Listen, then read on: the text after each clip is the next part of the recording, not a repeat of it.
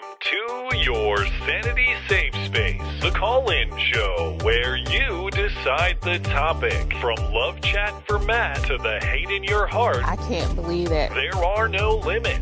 You can be nice. I love legends. You can be mean. I don't give a fuck. Or you can blow it all up. Fun! Every Wednesday at 9, it gets crazy when you get their number and you can call them maybe. And now, here they are, Matt Christensen and Blonde. Hello and welcome to the show. It is the call-in show, the show where you get our number and we are at your mercy. Hello, Blonde. I'm in a blind rage right now. Before live, January 6th stuff. Well, we were regretting the lack of Big Bird costumes in our society. And by that, I mean just the lack of fear, the lack of respect for the rights of the people. And specifically, I mean the Schumer. the now Senate. He's still technically Senate Majority Leader, right? Yeah. Or, no, they have the majority now. Never mind. He's Majority Leader. It's not the 50-50 thing anymore. He's Majority Leader. Speaking in the Senate with his government job and his government building, government everything, government microphone, all that, and threatening the rights of the people, saying, how dare Tucker Carlson release footage that we also paid for with cameras that we bought and computer storage that we paid for to store that video for the whole time that we weren't able to see it, and calling for the censorship of a TV host that he doesn't like, and without referencing any specific forms of justice I might like to see against someone who does that sort of thing. The biggest problem is our politicians have not only no fear, no respect for us in that way. And that's something that's only going to last so long, I think.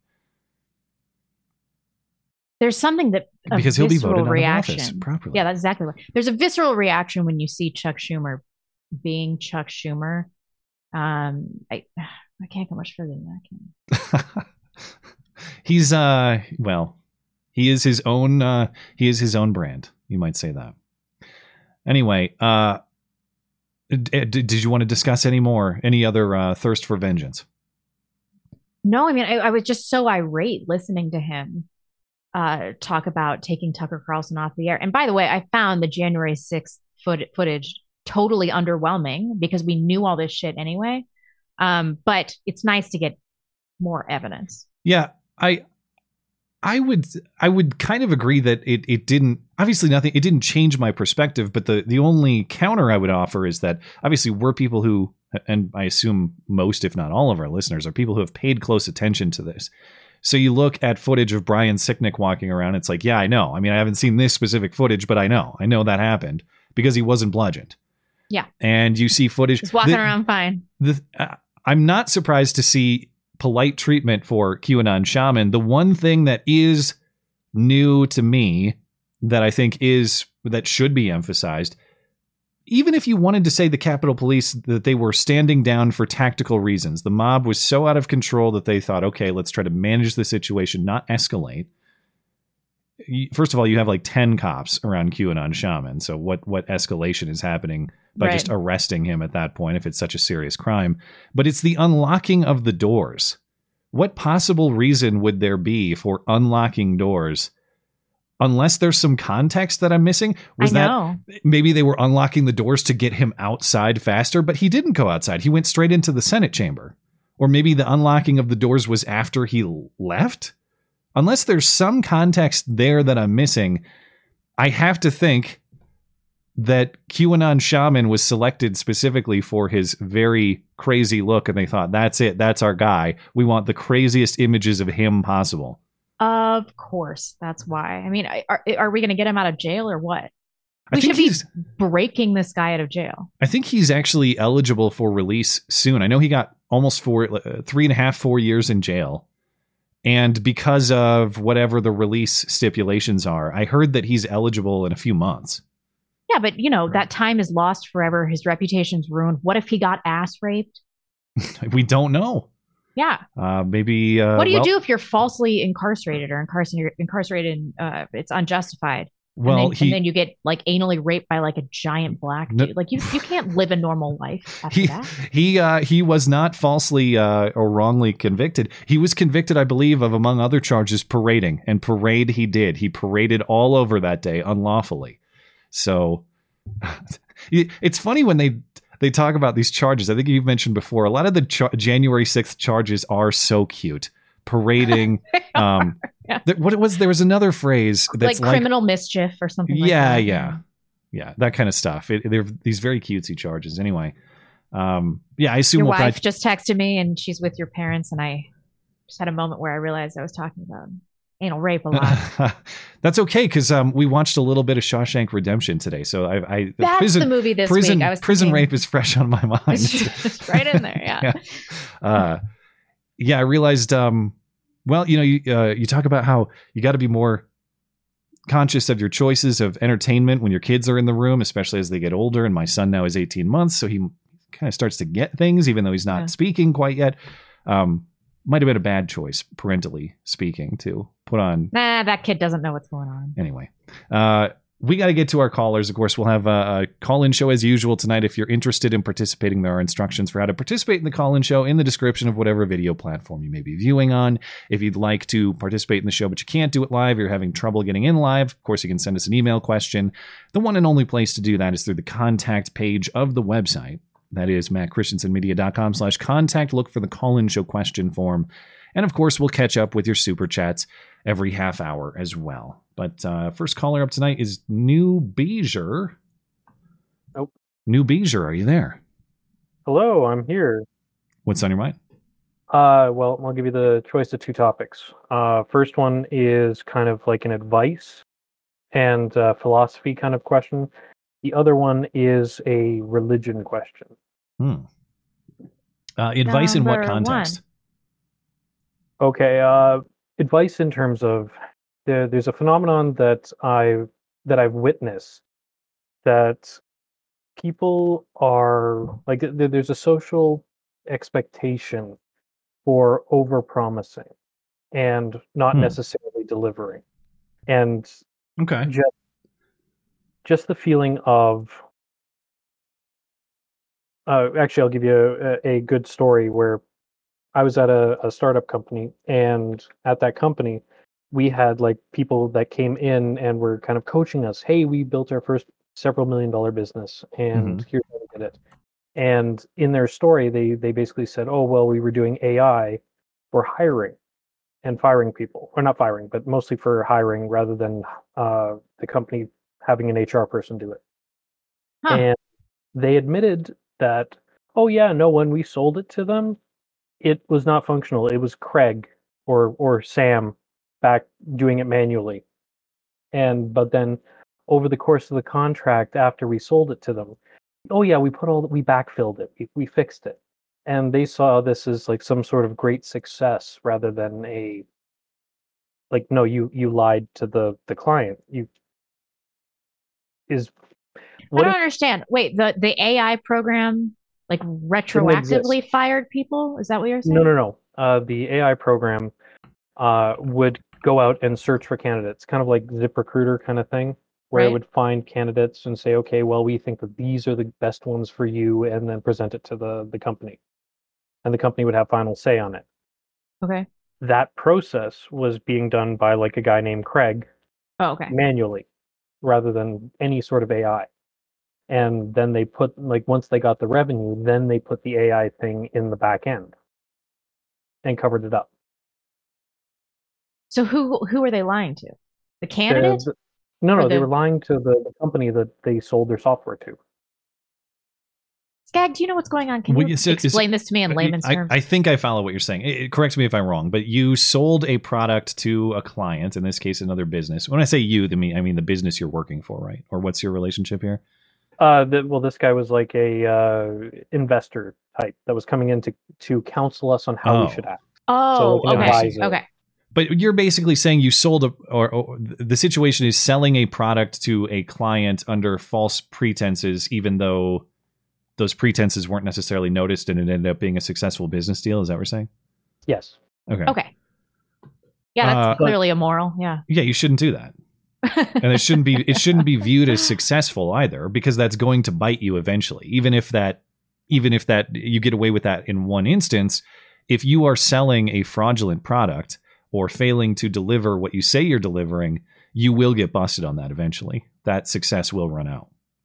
What did they think happened to the person? Or so they thought that the AI was doing it the whole time when it was previously a person. Yes, Okay. that is what's going on. But that's the lead in to the question. What about, like, for example, resumes in general? Oh, Like, this is not dealing with the business, but people always put their best foot forward, so to speak, on resumes. Yeah. But when I read resumes and I see them, I all I can see is this is a bunch of lies.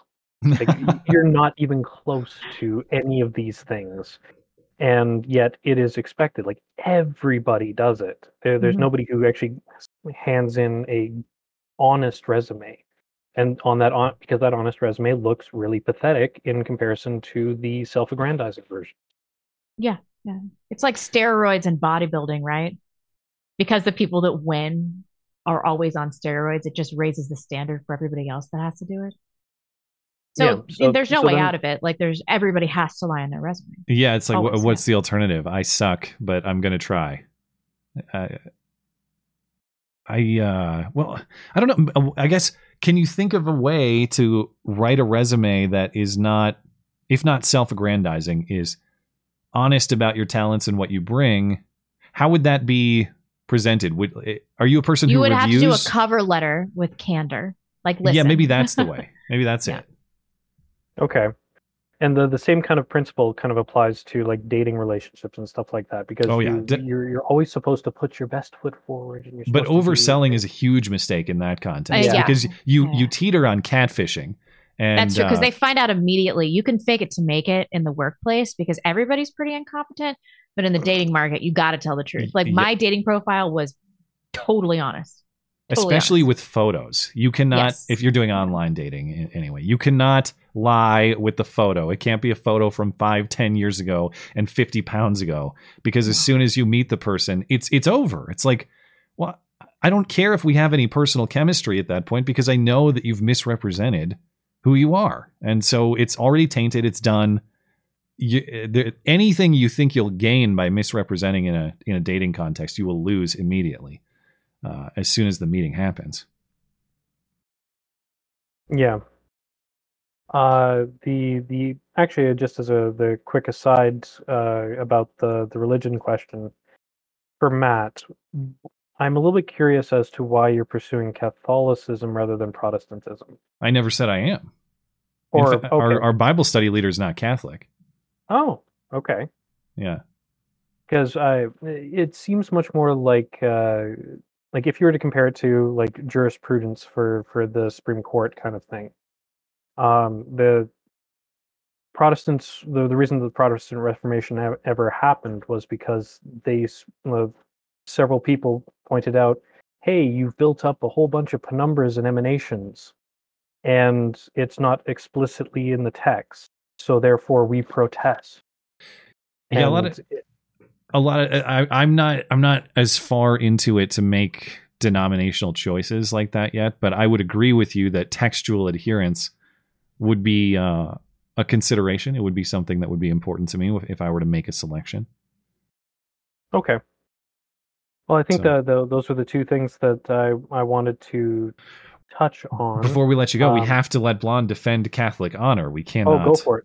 Go for it. We cannot. I don't know. Didn't it happen a lot because Martin Luther kind of wanted to bang a lot of chicks and stuff? Is that the history of it? It's got something to do with it. He must have been up understand to why some shit. why Protestantism exists. Yeah, but the thing about Protestantism, modern day Protestantism, is that you're not. Oh, you got to go traditional. The further away that they've gone from traditional foundations, the weirder they get. I'll grant you that. Yeah. But if you were trying to return to traditionalism, isn't Catholicism the ultimate traditionalism? I mean, Protestantism only exists because it's the antithesis that of aren't Catholicism. Supported, taken out. Yeah. Yeah, like, there's no. I don't tithe and stuff like that. Catholicism has its problems. Yeah, but I do like the structure. I do like the fact that it was a unifying force. However, like you talking about the banging a bunch of women thing, Yeah. That would kind of help prevent a lot of the homosexuality within the church. And the pedophilia. Yeah, I think that would help put a damper on that. Well, not extramarital or anything like that, but I mean that priests being allowed to marry. I think that's a positive thing. Yeah, I kind of agree with you. But the thing is, they're supposed to lay to rest all of their earthly vices. But then it is better for you to be married rather than burn with lust. So yeah, I'm with you. If you're the type of person who is completely like asexual, or you purged yourself of all these other feelings, then oh yeah, sure, that would be the optimal solution. However, if you're not, if you're a little bit more human than that ideal, then I think it's better to be married. I can't argue with that. All right. Now that we have reached agreement, get the hell out of here. Okay. See you, man. See you. Tom is up next. Tom, are you there? Yeah. Hey, how you doing? We are well. How are you? Sorry for saying how you doing. I know you guys get that all the time, but here I am. What's on your mind? I've been studying, doing great courses on the development of European civilization, and we've been going up through the 17th, 18th, 19th century, and I've been seeing how a lot of different countries in Europe have been fragmented by the events that happened, the reunification and the nationalism and all that stuff. Now we're getting into between the First and Second World War. And you can see how a lot of these countries were falling apart, and the different groups each group had a group that they really hated, and I see that really reflected today, and it doesn't fill me with much hope. What do you think is the path forward? Yeah, well, we're getting more and more. What's the balkanized? That's the word I was looking for. Even in Europe. Yeah. Well, this was in the 30s, so this was between the wars. So Italy that's when the rise of the fascists, and then the rise of the Nazis in Germany. So you can see the reasons behind all these different groups coming to power. Do you see parallels to today, or any forecast you can make based on that history? No, it's You look at it, and then it's just like some event crystallizes, like the assassination of Archduke Ferdinand in World War I. That the way that triggered World War I was because of the alliances and all kinds of things were triggered, and it didn't have to happen, but that's the way it ended up. But so I can't really, sure, I see all the elements are present in our time. So it could happen, and all you just need is, and we've certainly had enough destabilizing events happening in the last couple of years. So it's, yes, I could see it happening, but no, I don't see any specific trigger that's going to do it. Mm-hmm. Okay. Well, before we let you go, how do you think that religion could factor into a new reformation, of functional Western civilization? Do you think that it would have to be a part of it if it were to happen? It's kind of tough, because we've seen that the way religion is looked at today, it's not really being revered in many countries, maybe some Eastern European countries, but no, I don't see religion as being a rallying point for any country this time. Interesting. Well, that's depressing.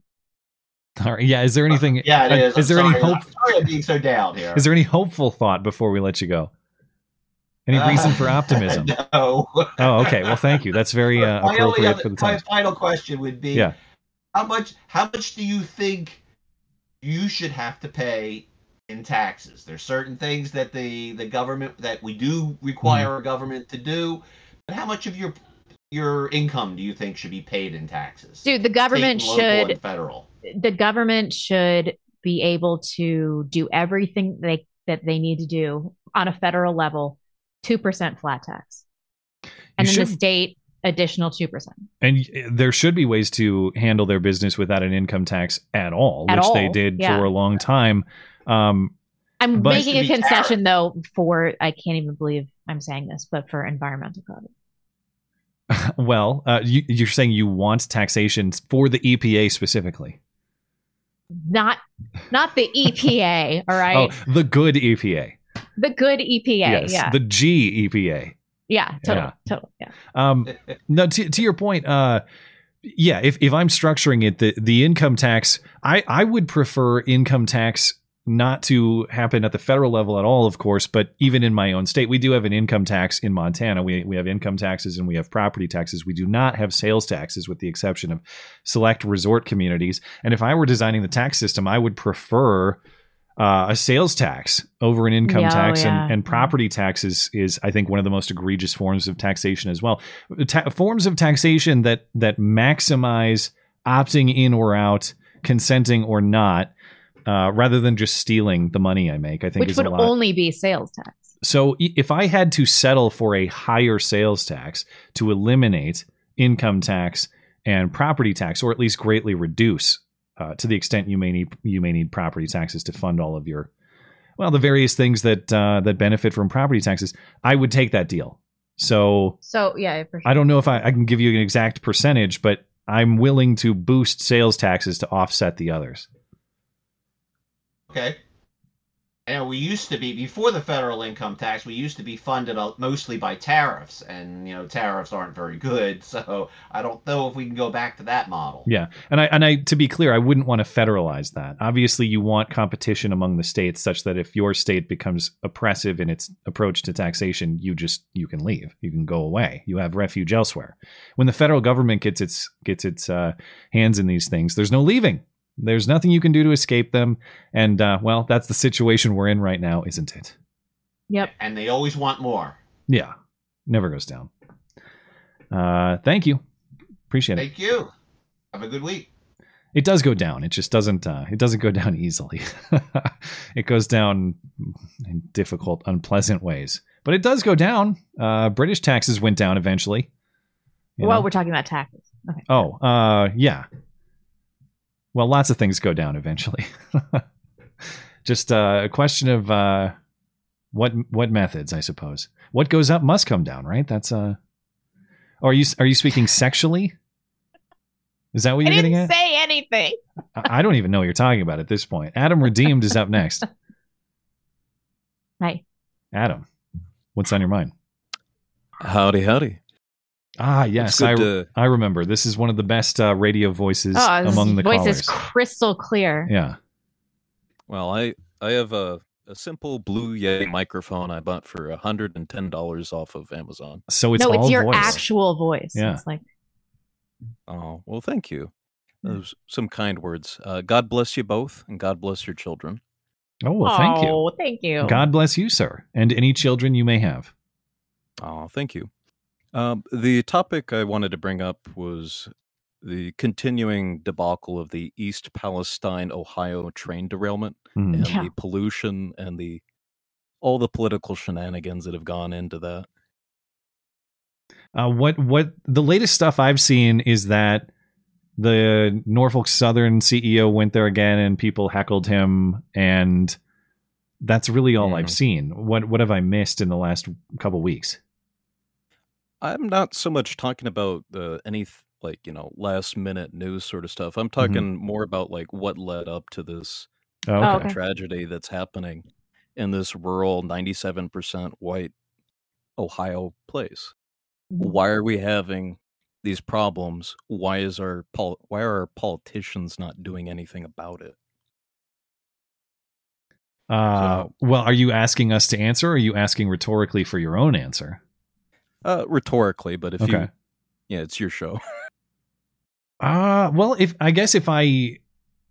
I had to guess, If I had to guess why at least the federal government's response has been so lackluster, I would point to two factors. I would say that this administration is so politicized that when they see events like that do not have any political benefit to them, it's not the same thing as like when a black guy gets shot by white cops and they swoop in and say, look how racist the police are, or something like that.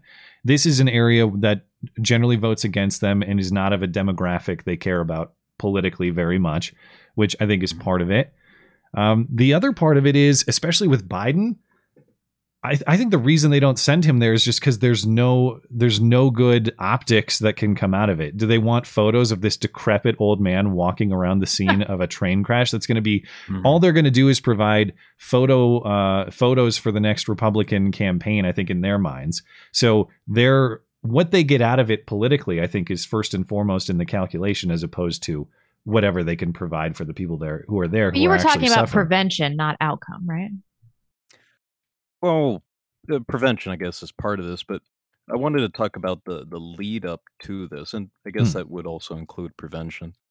Well, part of it, if you weren't aware, they had hazardous chemicals on a train that was not marked as a hazardous chemical train.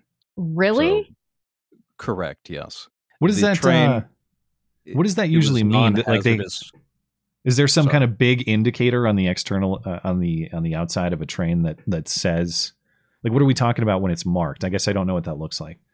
Well, it's not just markings. Like, yeah, you have your bog standard OSHA markings for like hazmat, bad, evil, you'll die, cancer, all that. But it's also actually they use different trains for hazmat materials, and the train company Norfolk Southern was cheaping out on using the proper trains for moving the proper materials. So what kind of train were they using?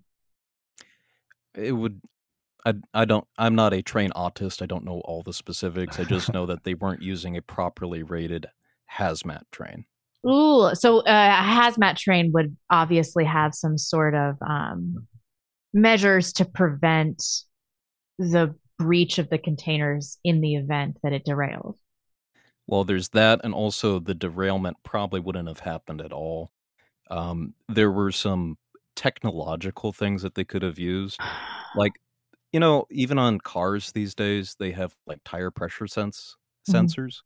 Well, with trains and the train trucks, the wheels do wear down over time, and they have sensors to let them know when, this wheel needs to be replaced. And Norfolk Southern has refused to use these on their trains. There was also some stuff done by the Trump administration to cut back on some of these regulations that would have made this mandatory. I thought, so you tell me, because you've read into this, it seems like a lot more than other people have. I've seen everyone saying that the stuff that Trump was talking about had nothing to do or wouldn't have stopped this particular train derailment. You're saying that there were regulatory measures that were either rolled back or were considered but not implemented that would have stopped this.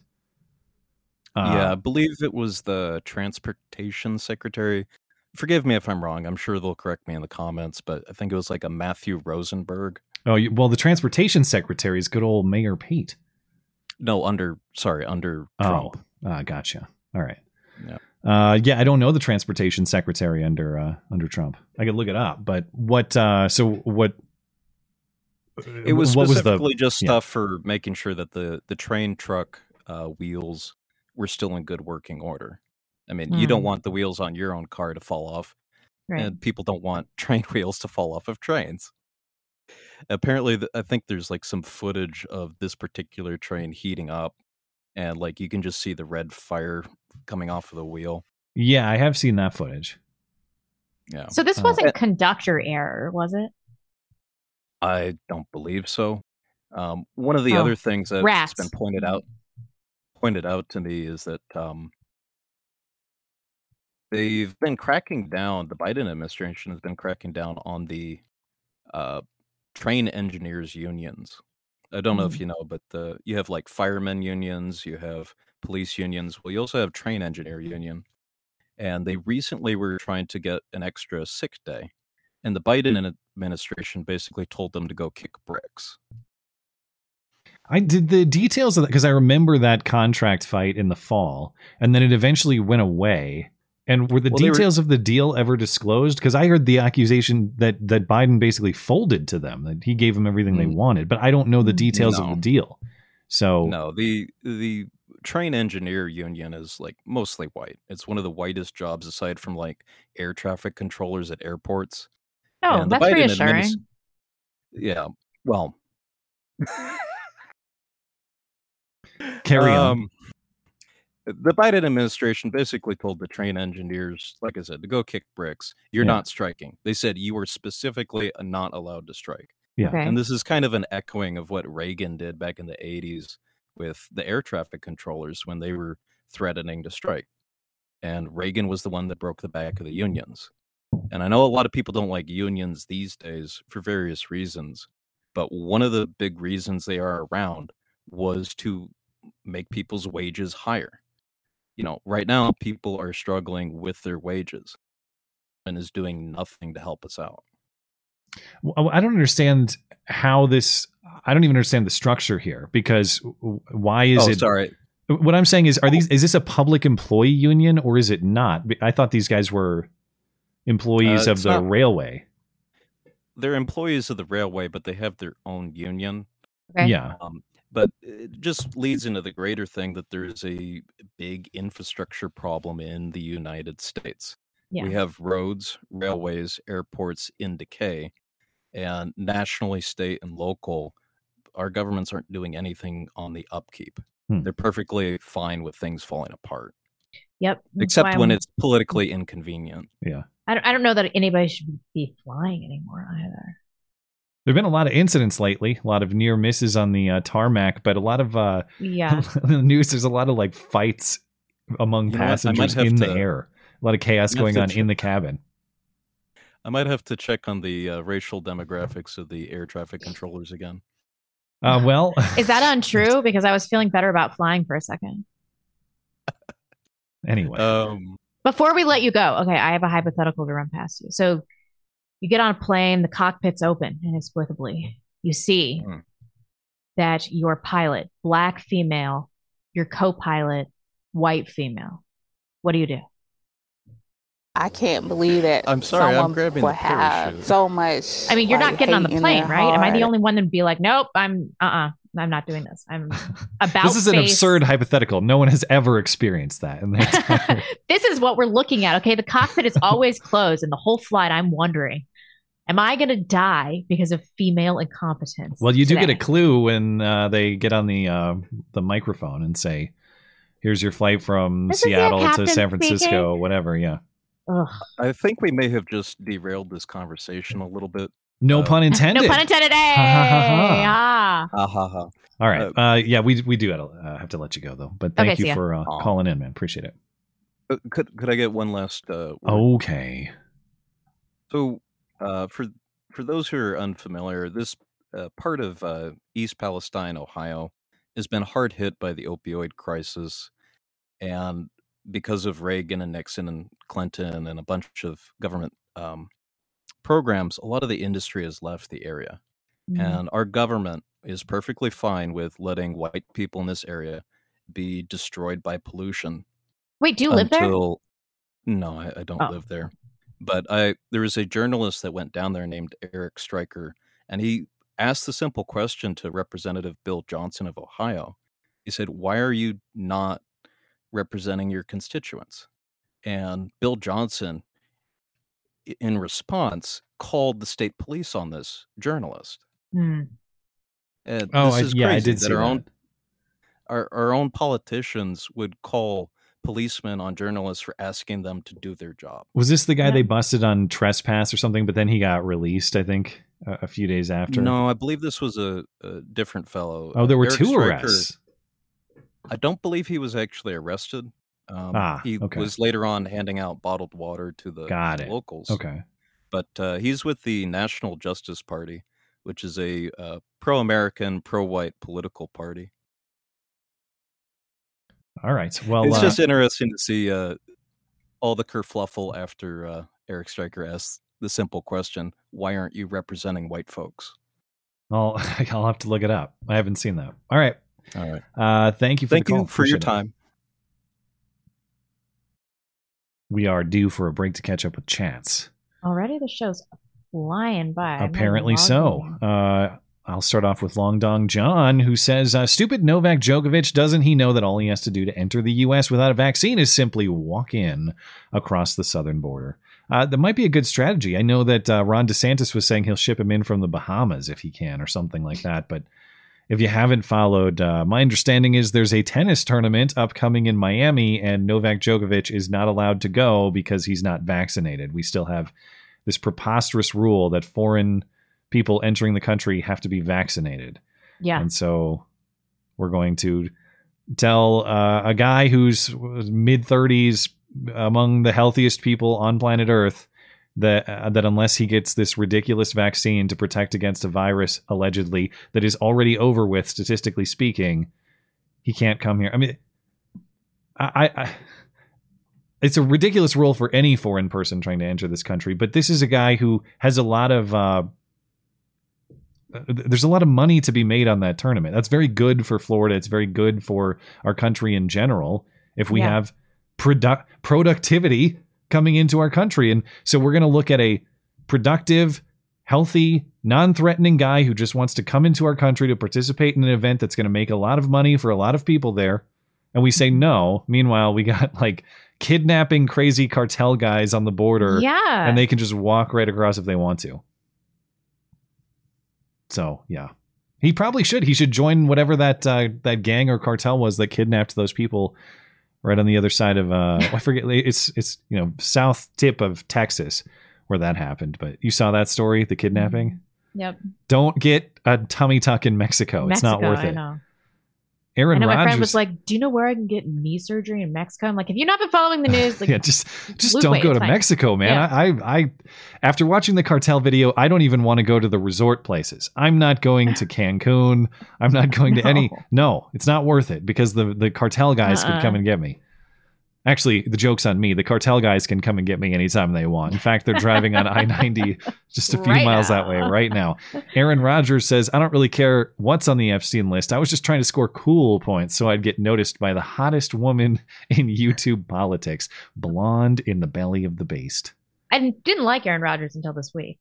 I've always hated Aaron Rodgers for football team loyalty reasons, but Aaron Rodgers has said a lot of good things over the last, couple of years about specifically Corona nonsense. So isn't he like 35, but he looks 50? No, it's more like 50, but he looks 35.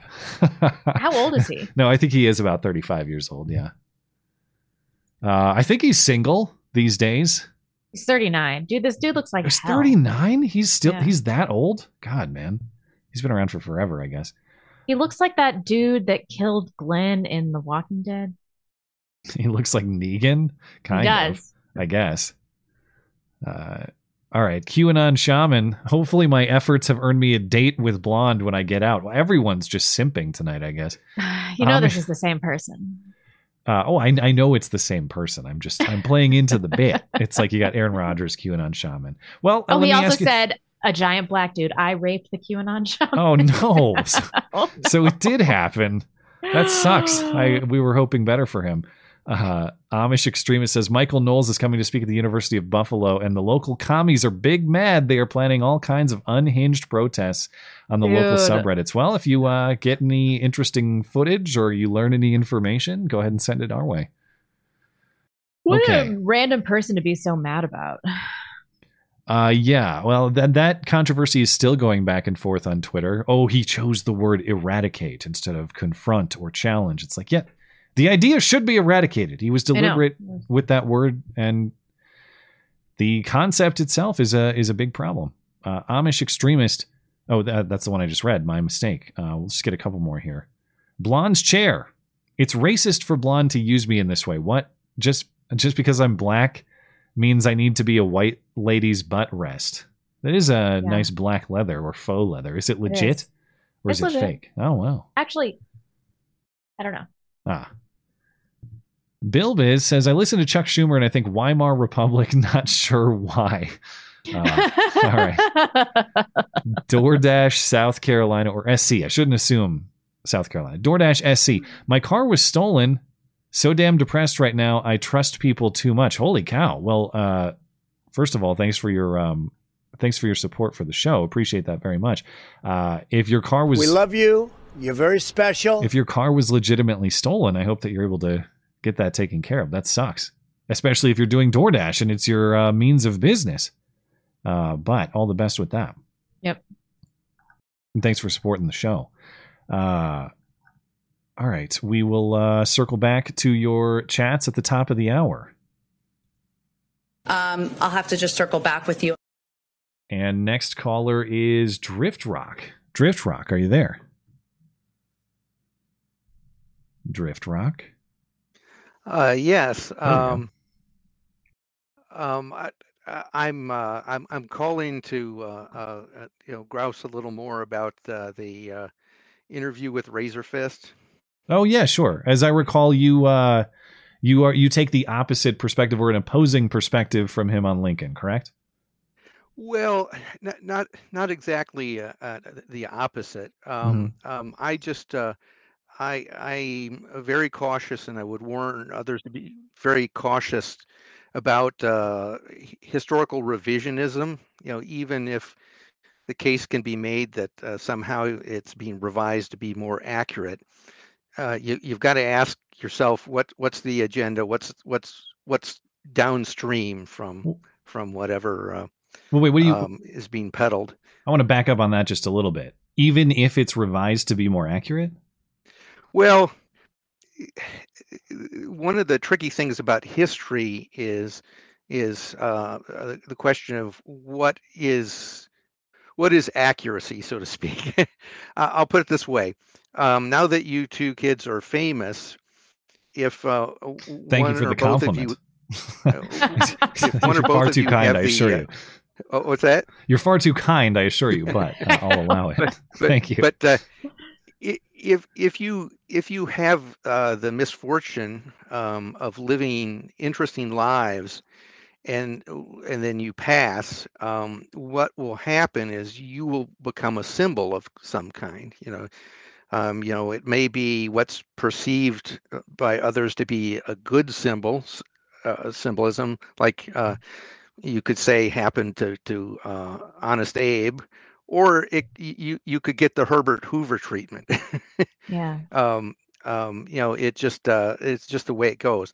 But the thing is, once you become a symbol of something, whatever it is, it's very difficult then to sort of unwind who you really were from that symbol, or whatever you've been used to symbolize. And so one of the reasons that everyone historically has kind of talked Lincoln up is because, well, there's two things. One, the whole struggle against slavery thing, there had to be a face for that, and by virtue of being shot, he got to be the face of that. The other thing is that you end up in a how can I put this?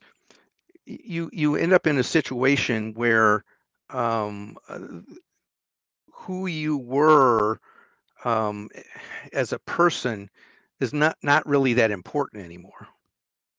I mean, it comes down to what did you do or what did you facilitate. And so my point is, you really can't talk down someone like Washington or Lincoln without sort of bringing into question what the good things they were supposed to have done. And so, yeah, it gets very complicated. And with someone like Lincoln, I would argue it's even a little more complicated, because what happened was the nation had just gone through this great trauma. I think that I think this number's right, but I'll caveat it. You should look it up yourself. But I think something on the order of 4% of the adult males in the country had been killed in the war, And so they needed very much for the war to have some grand purpose that was that justified this sacrifice. And he more or less became a symbol of that as well. By losing his own life. Well, and sorry, go ahead and finish. Well, I worry, and I don't know if I'm characterizing your perspective properly, but a lot of this, it sounds to me like someone's legend or legacy ought to be prioritized over the facts of the matter. Is that? Well, that is a great segue to one of the movies you guys need to watch is The Man Who Killed Liberty Valance. I don't know anything about the movie, but neither do I. Is that? But just before we move on, is that an accurate way to characterize your position, or am I misunderstanding it? It's close. I'll put it that way. I wouldn't say it's 100% accurate, but I'd say it's close. But the famous line from that movie, one of the great John Ford movies, was, if the story doesn't, if the truth doesn't match the legend, you print the legend. I have. My philosophical senses are tingling. I got problems with this, but you need to watch the movie, that movie, to really appreciate it. But I think it's got John Ford and Jimmy Stewart, or John Ford directed, Jimmy Stewart and John Wayne, and I think they knew what they were trying to say. And well, if I were to try to. Yeah, let me entertain this for a minute, because of course, I mean, generally speaking, I'm going to come down on the truth above everything else, the truth above legend, the truth above lore, the truth above however you want to lionize a particular person or not. However, if I want to take your position and give it the best shot that I can, there is something to be said for having sort of national heroes or national.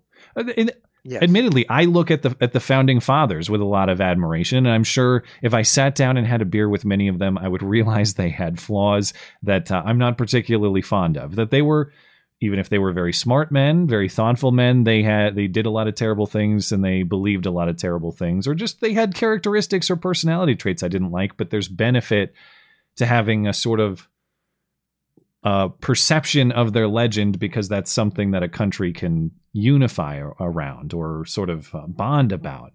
So I don't dismiss that point entirely. I guess I wonder how far that extends, because I'm not trying to make Lincoln out as like the greatest villain of all villains, but to Razorfist's point, I do see a lot of efforts to centralize power, efforts to act beyond the law that I think did have damaging effect and linger to this day in the way that power was sort of inverted away from the states to the federal government. I don't know. What are the, I guess, to give you the question, what would be the boundaries of this kind of legendification of people, if that's a way to describe it? I guess I would. I agree. I don't think we should engage in falsehoods or entertain outright falsehoods. But one of the things that bothered me about the discussion with Razorfist is he made it sound like Lincoln was somehow exceptional in that regard, when in fact a lot of the things deification.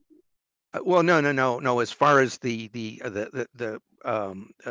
I'll call it the human foibles. A lot of the things that Lincoln did were not ideas that were unique to him, even in his time. There has always been a push to centralize power in Washington and to exploit that. One of the things he made reference to was the fact that he was a railroad lawyer. Well, heck, everyone then was a railroad lawyer. The railroad was one of the the railroads were one of the single largest wealth generators in the country in that time period. It dwarfed the gold rush in California. I mean, lots and lots of people got rich off the railroads. But also, another debate that bothers me is what was the reason for the war? Was it really slavery? Well, at the end of the day, no, what it was that the Democrats had been in power in Washington for 40 years. They'd had a hammerlock on everything, and the demographics had shifted enough that they weren't going to be able to maintain that anymore. Right. And like the corrupt little bitches they are, they're like, well, if we can't run this country, we're taking our football and our slaves and going home. And I have a hard time feeling bad that Lincoln thwarted them in that. And I suppose he didn't anticipate that he was going to be deified in such a way. Oh no! I think he went to his grave pretty confident that most people hated him. Yeah, but that's true. Well, thanks for the call, and of course, thanks for taking an opposing perspective in good faith. I appreciate that. Did you have a final I just thought? want to say, do one last bit of simping before I go. Oh, by all means, offer some caution here. And that is, there is, the saying that whom the gods would destroy, they first drive mad. Well, I think that works for men, but not so much for women. I think in the case of women whom the gods would destroy, they first make very intelligent and beautiful. Oh. And so be careful. All right. Well, thank you. Thank you for the call. Thank you for your kind words. Thanks for your support for the show. And thanks for your thoughts on the topic of the week. Well, you're more than welcome. Thank you for what you do. Of course. Have a good night. Bye-bye. McManatee. Did you have any more thoughts on that before we move on? Or are you all Lincolned out? No, I mean, I'm still interested in hearing alternative perspectives because this is something of a new topic to me. I mean, I did read The Real Lincoln like a decade ago, but I do take particular interest in things that were taught to me badly in public schools. So, yeah, I'm still interested in talking. All right, McManatee. McManatee, you're good to go if you're ready. What's on your mind? Oh, good evening, guys. How are you? I'm doing pretty well, I'd say. A little bit tired. What do you want to talk about? Last week with tail end of the show, Richard Parker called in. Oh yeah. I'd like to congratulate you, Matt, for being the one to actually make me turn off the call-in show for the week, just because I was no. What did I do? Which call was this? This was the one about individualism. How does individualism really affect people versus the group? He was talking about he kept bringing up rap music. Oh yes, and okay. how there was everybody was idolizing getting STDs for the most part. Yes. And I was listening through the replay for last week just to try and get my thoughts together. And Matt, you had said, oh goodness, you said, well, who is the great curator? You asked that question to Richard, and I'll posit that question back to you of who is the great curator in this context of in the house of, well, the father is going to be the one that does this. He chooses what his children can see and what everybody can see. Of course. And the question that I'll posit to you is, with you as a father now, how do you plan on, I guess, outweighing the culture that's surrounding your children? Are you going to be the thought police, decide what music they can and they can't listen to, what books they can read, what I'm books going to have a they very can't active read? role in my son's upbringing, of course. I don't think that I have to have philosophical consistency in what materials my children are exposed to versus what everybody out there ought to be allowed to consume through their own free exercise. But if you're asking me, will I be an active participant in my son's education, media consumption, day-to-day activity? 100%. But how so? That's what I'm getting at. What do you mean how culture, so? If the surrounding culture stands no chance against you as a parental figure, how do you plan to be the curator in that context? By being an active participant in my son's life. By talking about so? I guess I don't know how to describe it any better than that. By being a part of his life every day, understanding what he's up to, talking to him about whatever it is that he's learning, whatever activities he's interested in, being a present father. I guess I'm trying to figure out my words here, but it's. What would be the alternative? I guess to what? I guess it's. Well, why should I not do that, and someone should censor those materials? No, or how are you going to outweigh the cultural influence? How are you going to outweigh that cultural influence? Are you going to specifically curate what content your son is that's called parenting. View or listen to? Yeah, that's called parenting.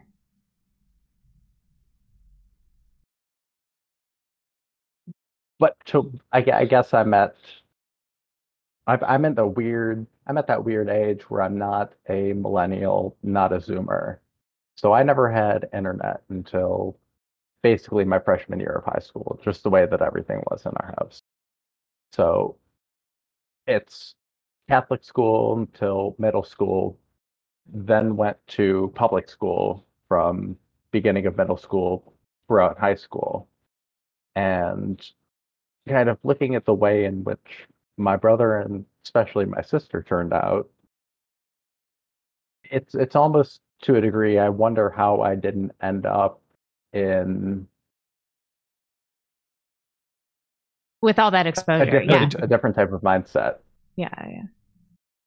I don't know. You really have to monitor children's yeah, of course. I don't computer and internet. In what context would you not do that? Let's say that there was that we had this perfect culture where there were no degenerate forces out there at all.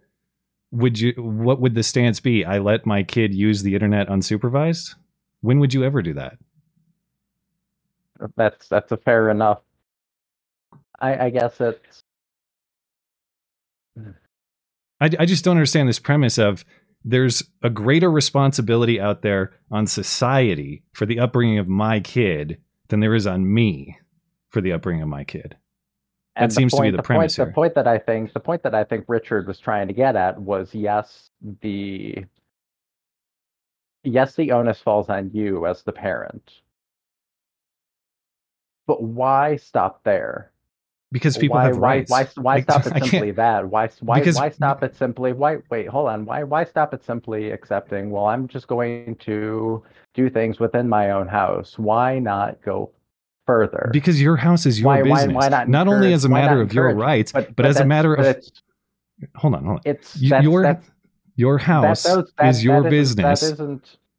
And not only as a matter of your rights, but as a matter of the practical effect of enforcing these policies. I can't parent your kids better than you can parent your kids. That's what you're telling me, right? Why stop there? You want me to go into your house and parent your kids?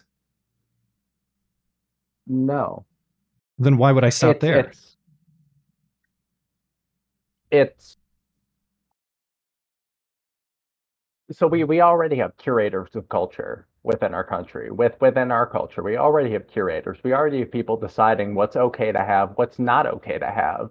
And to simply stop at saying, well, as long as whatever's going, it's the, I don't even know how to describe it aside from the straw man meme, where it's the, well, how does the collective physical and mental well-being of society affect you in any way? Oh, mind your own business. I guess that's not at all what I'm arguing. I'm arguing for the moral fortitude to resist those forces, but I'm also saying it's not my business to go into your house and run your kid's life, which is a premise that you just granted. Could you repeat that last part?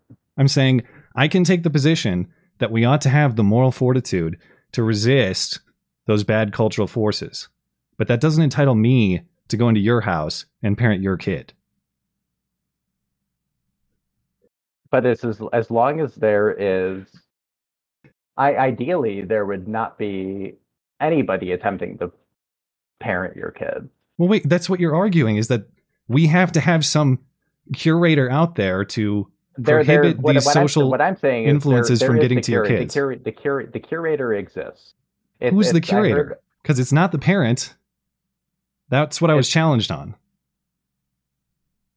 I think what he was getting at in his call wasn't that, it falls on the parent, it falls on us as a society to become the curators. The curators already exist. Nick Fuentes phrased this, I think, perfectly, where he described it as, it's kind of like guns. There are guns in society. Now you can try and get rid of all of the guns and da-da-da-da-da. There are still going to be guns there.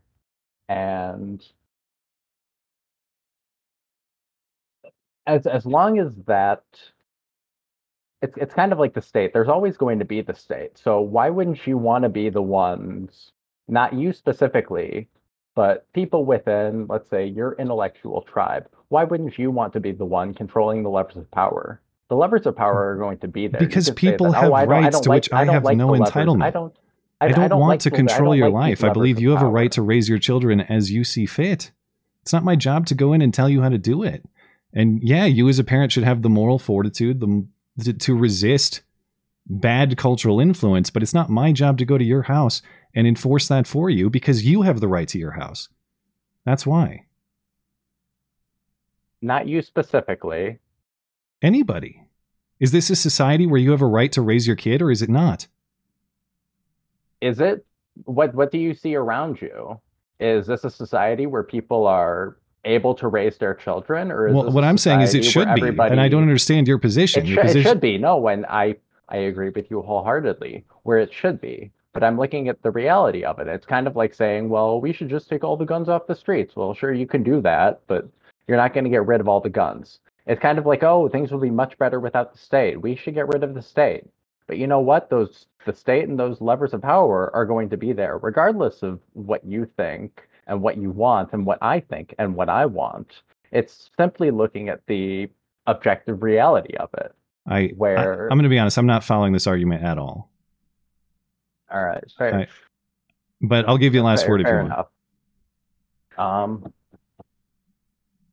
Oh, goodness.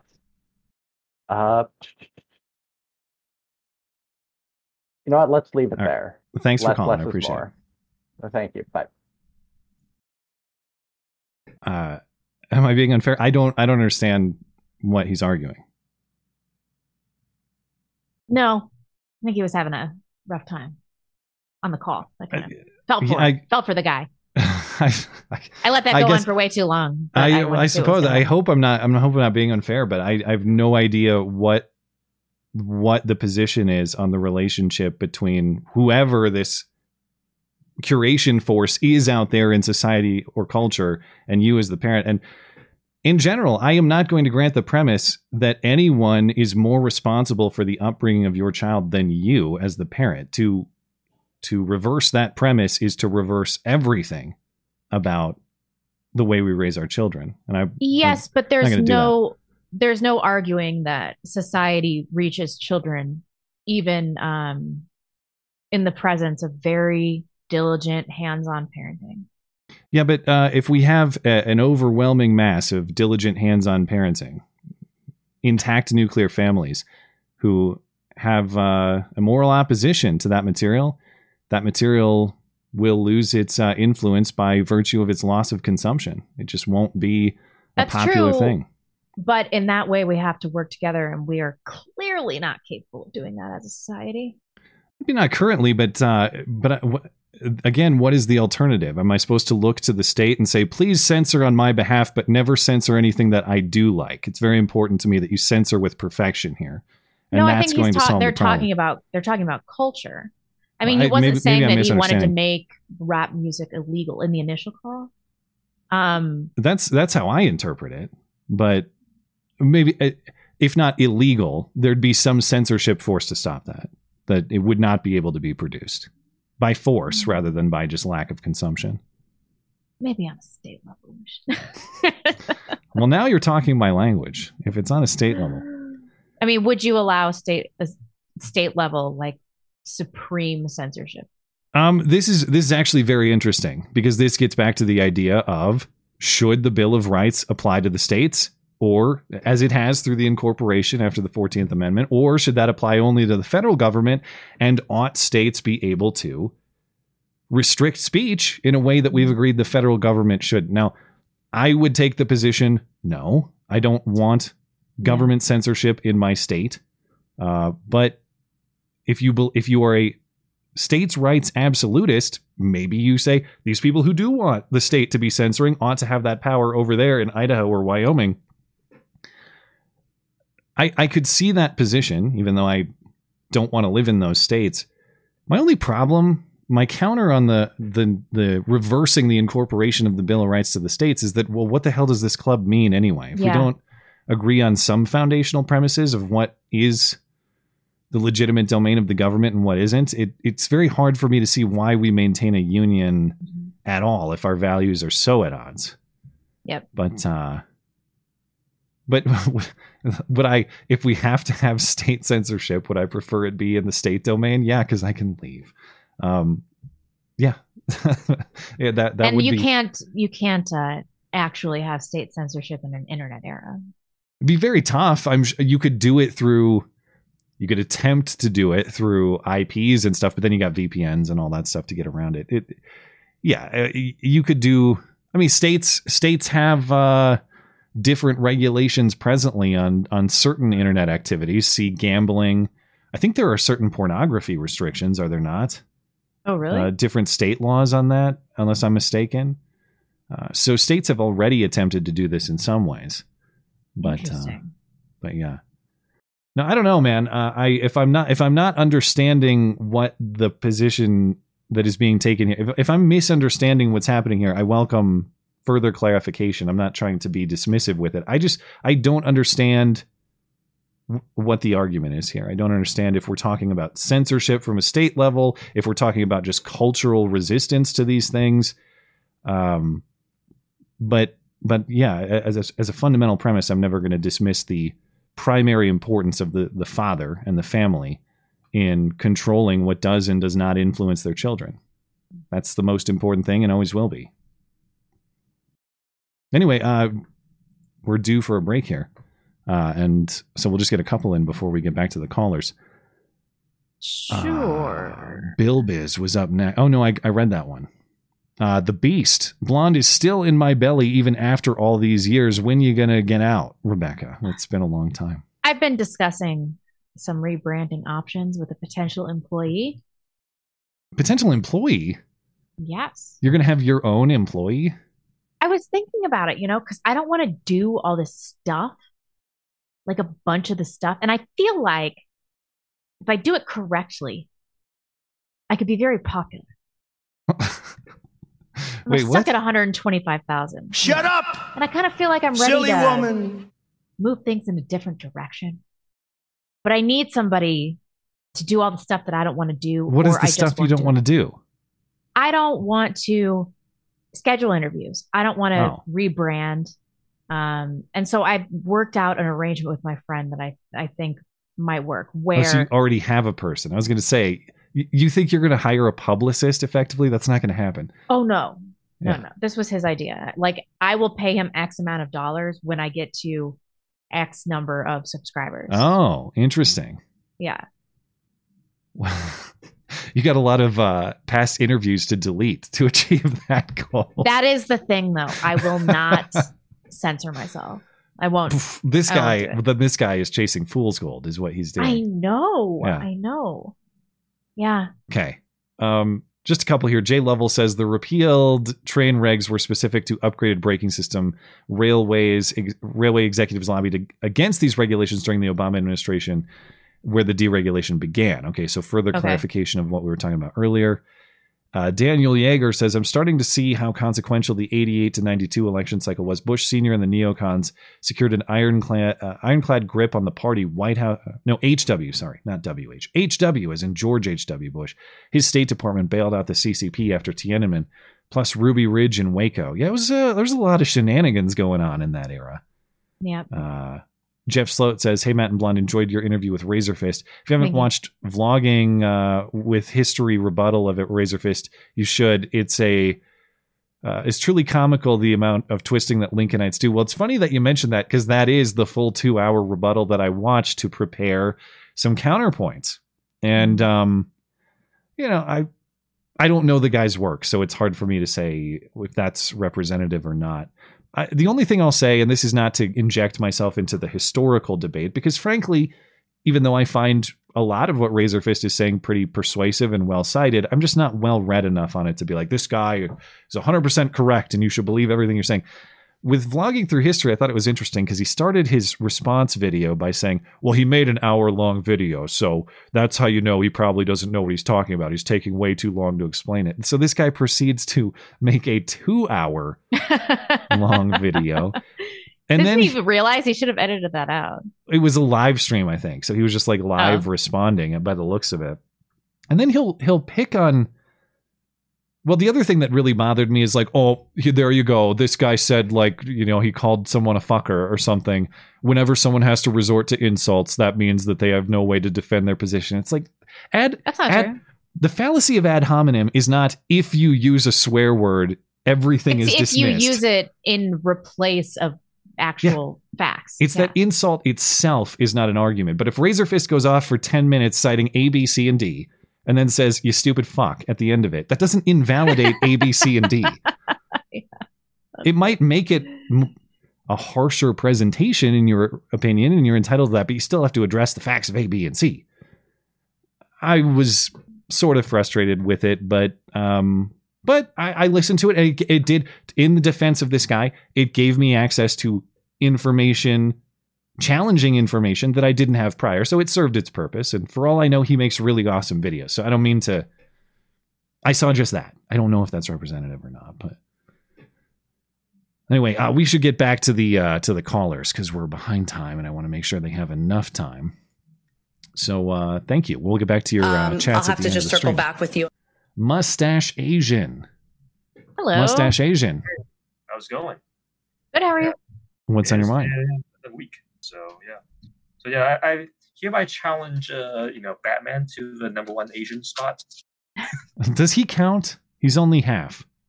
I mean, he's half Japanese and half Taiwanese, supposedly. At least if I remember correctly. Oh, I thought he was half white. Maybe I miss. Isn't he? No, he's Taiwanese. Right?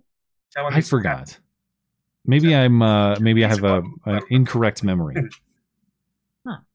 Yeah, it's just all poking fun because the guy I was talking to, another listener in Seattle, keep on wanting me to fight Batman for some reason, but it's just as a full Taiwanese. Anyways, yeah. So you guys have to fight to the death. Probably will be fight till the death. Yeah. And there's no samurai culture there. I don't know. What do you guys normally use? Those knives that have like hooks in them? Yeah. What do they use? The sickle, like communists? Is that what they do? Chinese weapons. I'm just going to assume that's the same as Taiwanese weapons. I mean, yeah, they got a lot of weird looking knives. Let me check it out. Chinese knives. Or maybe, are you talking about hooks? Like, are you talking about karambit? Karambit is more like Southeast Asian, kind of like more like a Malaysian / Filipino area, but they have their own stuff too. I forgot exactly, but yeah. There Chinese are a lot of cleavers. Weird stuff. Oh, sweet. Oh, cleavers. We have a lot of cleavers, but those just are going around and stubby. cleaving people in Taiwan. We have a bunch of people running around with machetes, like gangs running around with machetes. That's awesome. And even though we ban guns, and they will still machete each other, and they get into a fight. road rage, right? So Okay, yeah. all right. So yeah. So Blonde, good news. Idaho unbans private militias. Unbanned? Private militias were banned? Yeah, it was banned, supposedly. It was supposedly laws against private militias, but I don't How think can it they was ban enforced. that's just banning a club, basically? How do they do that? Don't I think don't people. know. Supposedly they were banning private militias. I guess it's one less, potential legal landmine for private militias to step on. Yeah. But yeah. And also one more reason for Antifa to not, fuck around in Idaho. Yeah. Like they were fucking around in Georgia lately. Right? That story's crazy, and I haven't had enough time to talk about it. But 24 people charged with terrorism. Reminder that 0 people were charged with terrorism on January 6th. Nope. And you have Q Shaman just, getting escorted around by a bunch of police. Yeah. Really. What happened? I saw a little bit of reporting on what happened in Atlanta too, and if people didn't see, it's again this Cop City training ground. We talked about it because that one transgender activist named Tortuguita was shot dead. Remember, we talked about that a few weeks ago. Little Turtle. Tortuguita shot at a cop. Again, this is a cop training place under construction, and these Antifa people have been resisting it. Mm-hmm. And Tortuguita shot at a cop and hit and wounded a cop, and they shot Tortuguita dead. That's what happened. Yeah. And I saw the news coverage tonight. A lot of this activity in protest at the cop training center is in response to a protester being killed. And one officer was injured. They didn't describe how he was injured. They didn't describe why that protester was killed. They acted like they were independent events, unrelated, and that the protester... They didn't use the word murder, obviously, but they did not explain the context as to why he was killed.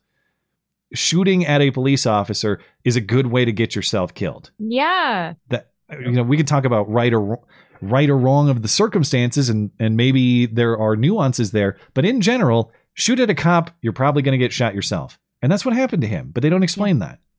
Nope, never. Even Fox is covering for this shit. It's like weird. What did they do? They just didn't really just call it a protest, right? They didn't really call it or even the most recent attack.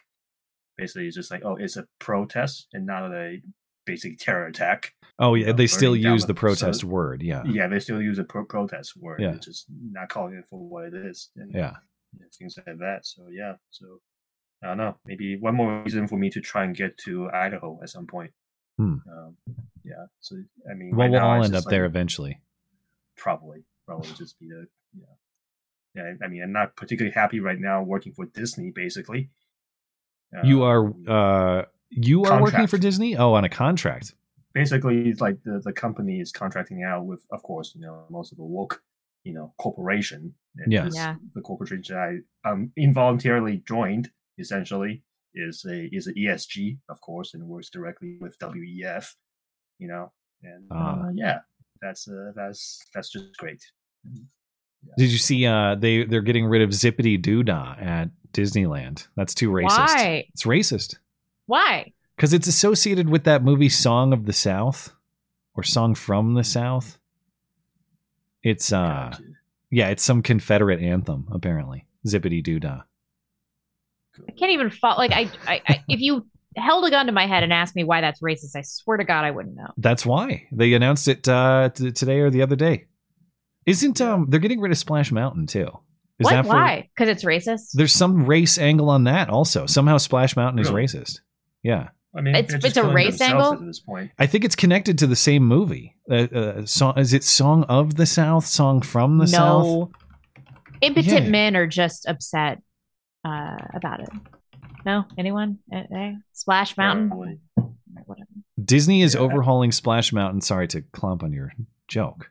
Disney is very good. Yeah. Disney is overhauling Splash Mountain to remove the ride's ties to a racist film. This is a headline from 2020. Wow, that's retarded. Yeah. In fact, I think it's already over. You can't ride. It's done. You can't ride Splash Mountain anymore.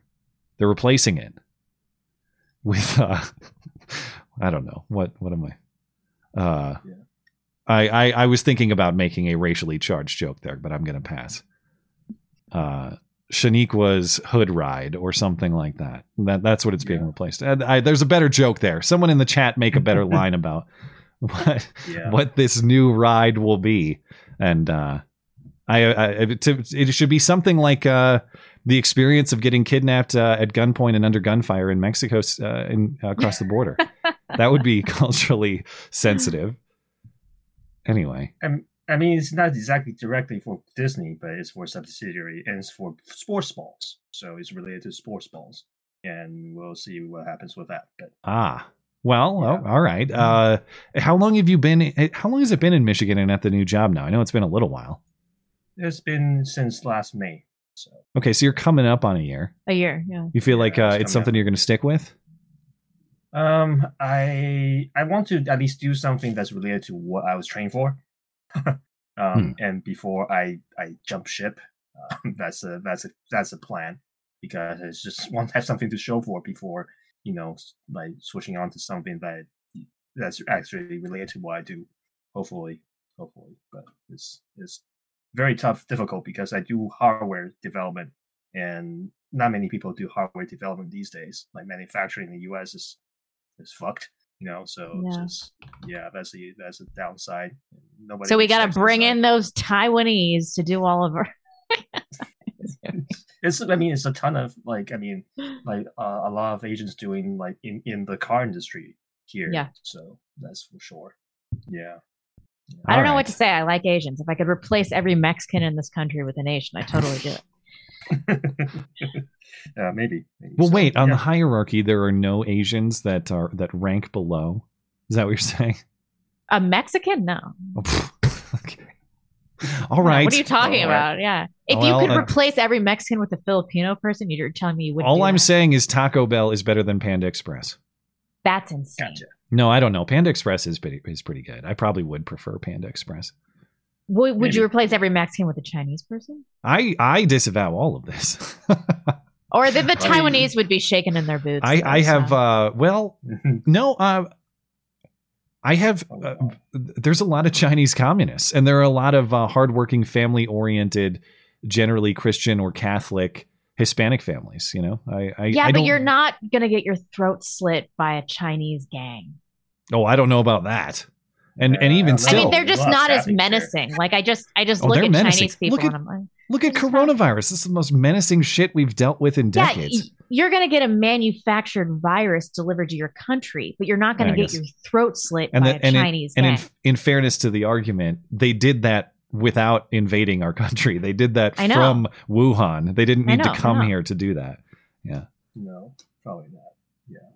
Anyway, did you have any additional thoughts on the racial ranking and the dangers posed, or anything else you want to talk about? I mean, like just one thing was just like I was thinking about when first guy was talking about religion, I believe, or a second guy I forgot about religion. You were asking him about if religion would do anything with it, with kind of reviving nations, right?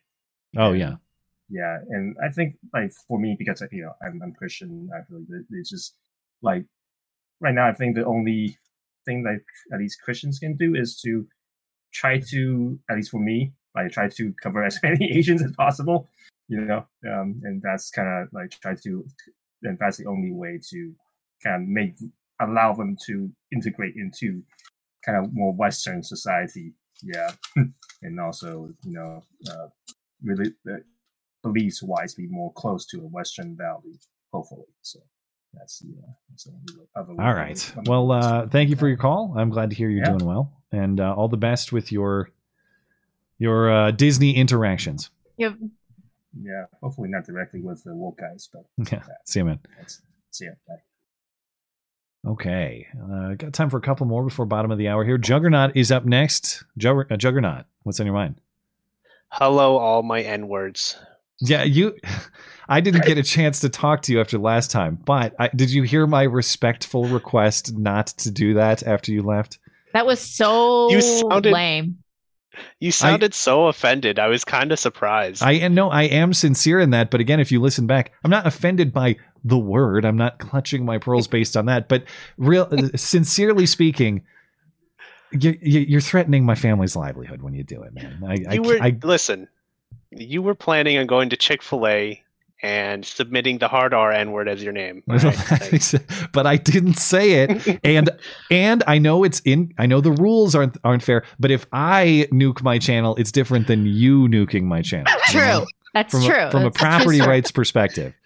So okay. I just have to make sure that we're clear on that. I'm not going to overreact and ban you forever or something like that. But just be respectful. I was joking about that, though. I was like, am I blacklisted from the call-in show now? Am I N-word listed? You probably should be. No. Well, it occurred to me that I actually never got back to you about eating the bugs. Can't remember the last conversation. What was it? I asked you why you thought they were pushing the eating the bugs thing, and you're like, I think we were all kind of like, it's not obvious. And then you asked if there is any scientific literature on eating bugs. Oh, yeah. And so I looked into it. I was going to email you, and then I didn't find anything. Like nothing? Like no society? Yeah, well, there's society that eats bugs, but they didn't do like any kind of analysis on how healthy the people were. I don't even trust if they could do that. And all of the scientific literature basically said that eating bugs are bad. Like one of them just straight up said you have a 1 in 3 chance of contracting a parasite if you eat a farmed like cricket. A farmed 1 cricket? in 3? Yeah, cricket from a cricket farm. Well, yeah. You know what you should do? They have cricket farms. And I don't know why I'm telling you that you should do this. That there's anybody out there. You want an opportunity to revive an old classic, just do the bug eating version of Super Size Me. Just eat bugs for a month and then see what happens. I can't do that. I have to feed all those bugs to my critters. Oh, so you already have them. I got some bugs lying around. And you've never thought, what does this taste like? You've never eaten one? No. Lots of those are filled with parasites, as the scientific literature enforces. You know what I've seen coming up a lot lately too is like cricket ice cream. You seen that around? Gross. Yeah, I'm not interested. No, I've seen that in a few different places, and I've not indulged. Where I went to college in Columbia, Missouri, this place had cicada ice cream. What's the difference between them? Cicadas and crickets? Yeah, aren't they really, really similar? Or am I thinking of something else? Cicadas are beefier and they fly and they have wings. Cicadas are huge. Okay. Cicada, maybe I'm confusing. Like, are they like locusts or something? Maybe I'm confusing my bugs. No. Locusts are like grasshoppers. Locusts are like cicadas grasshoppers. Look crazy. Look up a cicada. How do you even spell it? Oh, I'm spelling it wrong. Okay. All right. Yeah, maybe I'm confusing my bugs. Oh, yeah, they look more like crazy flies, I guess. This isn't what I was thinking of. I was thinking of something that looks more grasshopper-like. Yeah. These are like wait, this is what are the bugs that we're supposed to eat? Are they grasshoppers or are they these? They're crickets. I thought they're like mealworms and crickets and roaches. Oh, okay, not cicadas. Cicadas are just the apocalypse bug that takes out all your crops or something. Yeah. Okay. Pretty much. Okay, well, thank you for following up with the research. I guess I guess it's not the science that is telling them that we should do this. It's some other motivation. Yeah, I mean, excluding all the stupid like opinions, the opinion articles that are like, oh, it'll reduce, carbon emissions and stuff. Like that's not actual. That doesn't say anything about the fact of eating them. It's just like, oh, we'll save the planet if we force people to die. Yeah, it seems like that's a theme of a lot of their moves lately. They got a lot of that going on, and I guess draw your own conclusions about why they may be doing that. Anyway, thank you for the call. Thank you for the info. Have a great night. Good night. Good night. Thank you for your politeness. Appreciate it. All right, last call tonight goes to Gilgamesh, and then we'll get to email questions. Gilgamesh, what's on your mind? Hi. Well, for one, that Song of the South is not a racist movie. It's actually, I've seen it. I'm tired of people saying it's a race movie because it's not. It stars a black man, and it's a great movie that you should actually see. And you can get it. You can buy the movie and watch it. It's worth watching. And what was the other thing? It says here it's about abolition. It's after. No, it's after the end of slavery. Right. So it's not even in a slave era. No. What happens is this black man called Uncle Remus is walking and he meets this little white boy and he starts telling him about Briar Bear and Briar Rabbit. His mother sees this man, freaks out at first. She's like, what is he doing? Runs away, takes her son and runs away. But by the end of the movie, she changes her perception and realizes the old man's a nice guy compared to some of the white people around her and lets him teach her son how to be a good person. That's why he was telling him these stories about Briar Bear and Briar Rabbit, so he could understand how to be a good person. So it goes from the woman's perception of what a black person is to what really that her ideas of black people are completely wrong by the end of the movie. So she completely changes by the end of the movie. So it's actually a really positive movie about what you perceive and what the realities are two different things. So it's worth watching for that, and he can sing.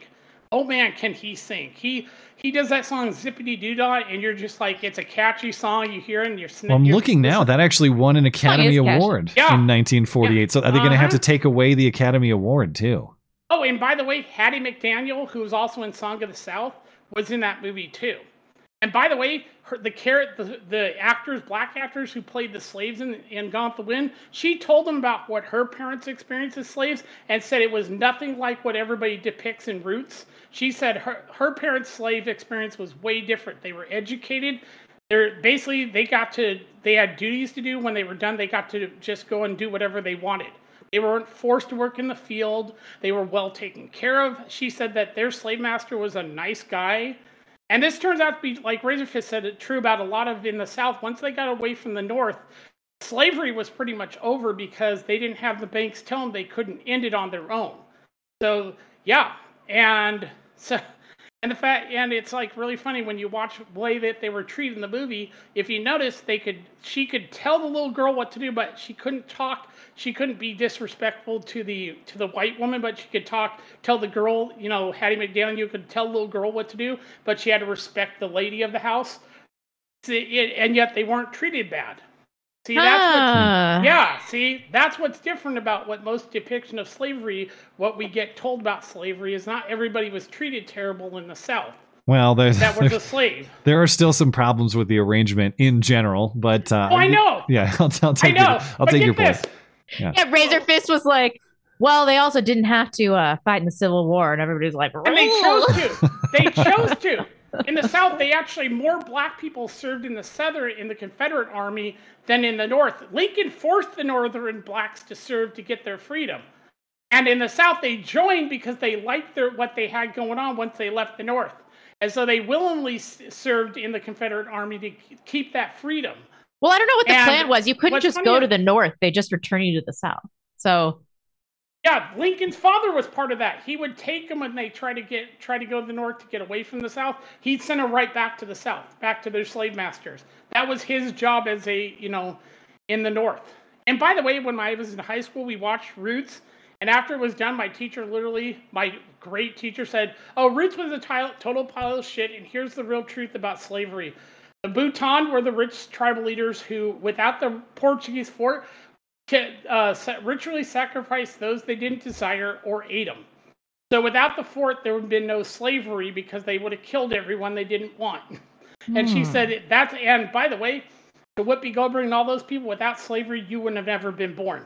There's the argument that slavery ensures that we have, black people in America for the most part. You can't say that, though. Oh, I do. Well, it was, remember Muhammad Ali got in a bunch of trouble for that. Was it him? Yeah. Who said basically that slavery is the best thing that's ever happened to black Americans. Because without except for the Africans that left willingly and came to America when we were colonies, all the ones that came over here, people who were descendants of slaves, would never have been born. Yeah. Yeah, we would have lost a lot of people. Muhammad Ali was right. Slavery was probably, because if you look at it, families had Liberty Elders pointed this out. During slavery and segregation, black kids grew up with both parents. Unlike nowadays, where most blacks don't even know their father because they grew up in the projects and the fathers are told to get the hell out unless they grow up in the white neighborhoods where they have both parents.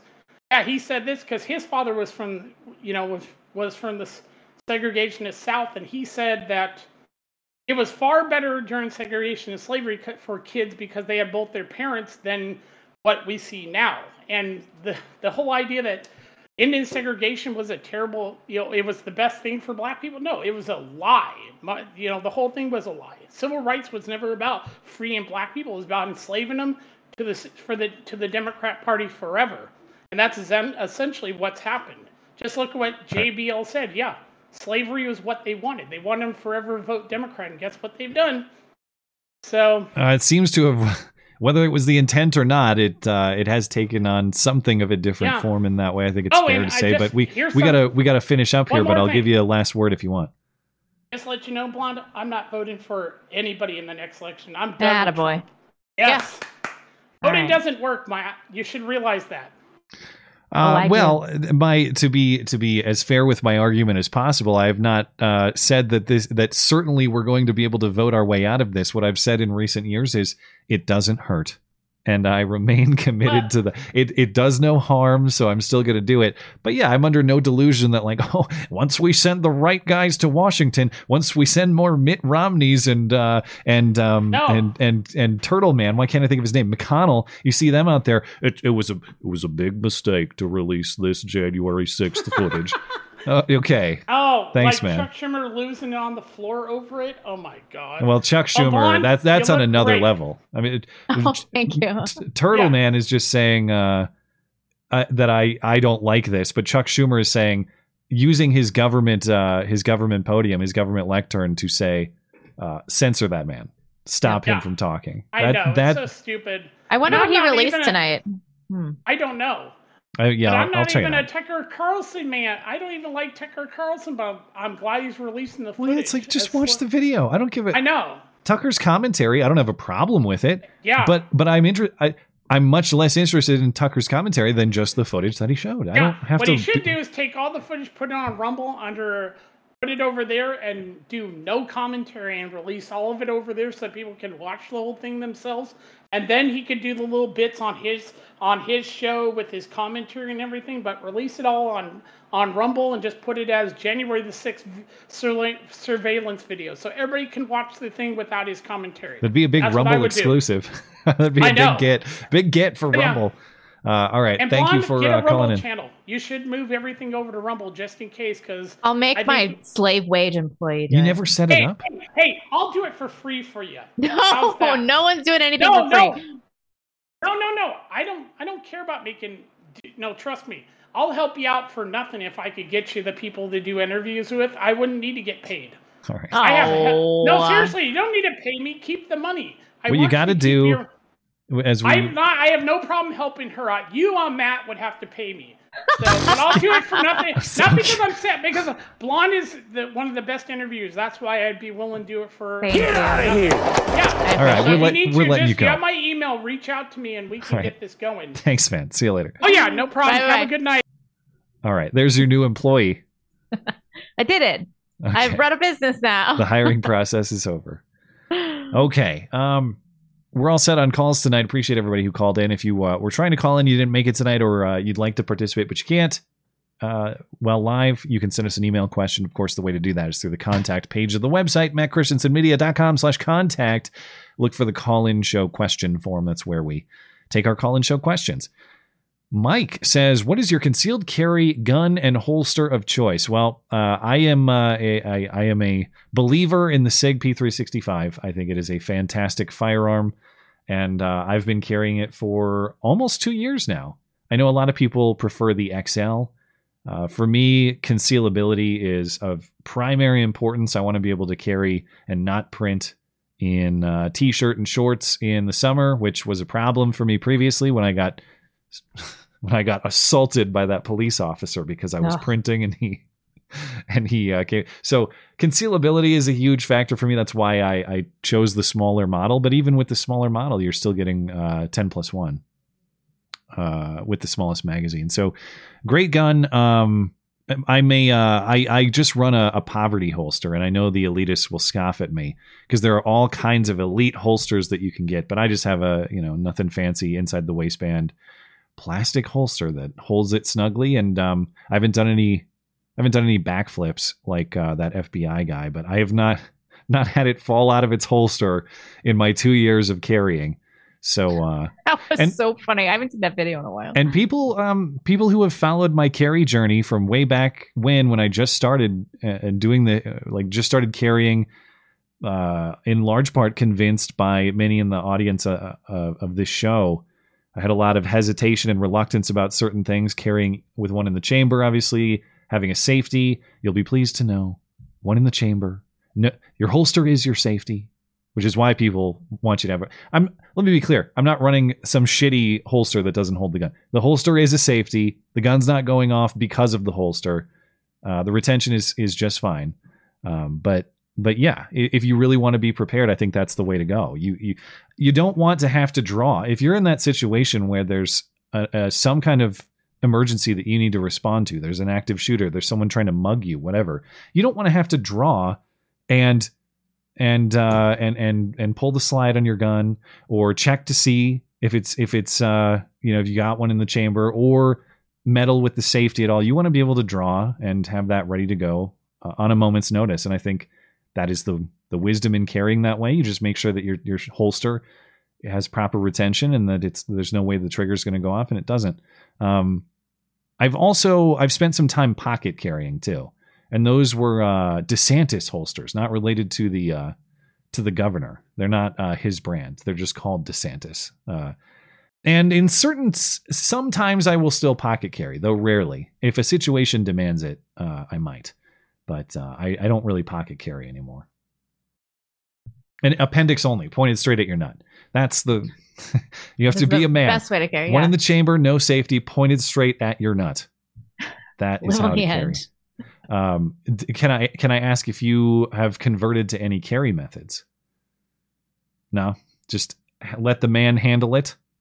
Yeah, that's generally what I believe about firearms. Yeah. I have a firearm for home safety that I am barely proficient in, but if somebody got really close to me, I think I could blow their brains out. At that point, you should be able to, I suppose, if they're close enough to touch you. But so much of it, it's like I don't want to put my wife on blast because I know that she's listening in the other room. But she has definitely lost interest in the show. She still cucks on the safety. She's got the safety on her gun. So, but she's come around more to carrying, which is really great to see. And but for her, in the way that she's developed in that in her comfort with carrying and her comfort with guns, for me too, it's not so much like, obviously I would like it if my wife was Annie Oakley. I'm not Annie Oakley either, by the way. I'm not the greatest shooter in the world, but a lot of self-defense is knowing exactly what you're doing and just handling the firearm. You need to be competent and proficient just in the way that you're handling. Look like you know what you're doing. What you're doing is a bigger bonus. That can do this stuff so that I didn't have to, Well, but there might be situations in which he is not able to defend you in that way, but I'll be screwed. Yeah, so you just submit to your fate at that point. Yeah, definitely. All right. Mega DeSantis patriot. This guy's totally full of shit. He's just trolling us. Okay. Me again. Can't believe my racist, homophobic roommate has been telling me that Matt's just a boomer libertarian and his takes are, quote, cringe. Oh, no. He was saying that American culture for the last 50 years has been designed to produce degeneracy, and that even if he keeps him and his family away from it, it's still infecting his neighbors and destroying community cohesion. I keep telling him the patriotic thing to do is not to care if all your neighbors are being brainwashed by hardcore fetish porn, and just try to convince them to vote for DeSantis with facts and logic. How do I handle my fascist roommate in this situation? He keeps trying to get me to watch Black-pilled Devin Stack. What a racist. Well, I'm glad to know Ben listens to the show. That's great. I obviously there's like trolling here. I'm trying to gather if there's a sincere question in it because I don't want to dismiss that. I don't think so. I think our call. Did I just have a stroke? Took care of this. There were many of those themes. I would say if these themes are serious, I don't think it's a fair representation of my position. I'm not saying that. Obviously, you want to have the moral core to resist these influences. And there's nothing wrong with encouraging others to do that same thing. I think there is something wrong when you trample on their rights, you intrude upon their homes to try to enforce it. You want people to make these moral choices on their own behalf. That's how these things stick, is when people choose them themselves. You're not going to be able to go around and browbeat morality into every neighbor in your community, let alone the entire country. You have to. I know you're poking fun at the facts and logic angle here. You have to convince people. You have to have people choose these things on their own behalf, or it will not work. If people people are not going to live virtuous moral lives because a gun is pointed at their head. You might get a few that way, but you're not going to have a prosperous society. You need to have people choosing these things and building their families because they want to, not because someone is trying to control their every move. Okay. Trad Prot Dad. What's Prot? Protestant? Oh, and thank you. It's like, I've never seen that. What the hell's Prot? Protestant Dad. Would either of you be in favor of outlawing divorce except in the case of adultery or severe physical abuse, as in someone's life is truly in danger, not just the domestic discipline spanking that Blonde is into? If not, no. Why? If not, why not? And what negative externalities would you see associated with such a law? Okay, so I would be interested in that. He said adultery, right? Yes. Okay, fine. But I don't know that it would actually reduce divorce rates. It would just make women fabricate claims more proficiently. Okay. Well, there are a lot of different ways to think about this. One is just as a matter of pure contract. If two parties agree to that contract, and then maybe I'm trying to take the position of, yes, we should enforce that contract. Just because someone has decided, I don't like this contract anymore. If you sign a contract, if two businesses sign a contract, I'll provide you with X good in exchange for Y dollars. And then later you just decide, well, I don't like this deal anymore. Well, tough shit.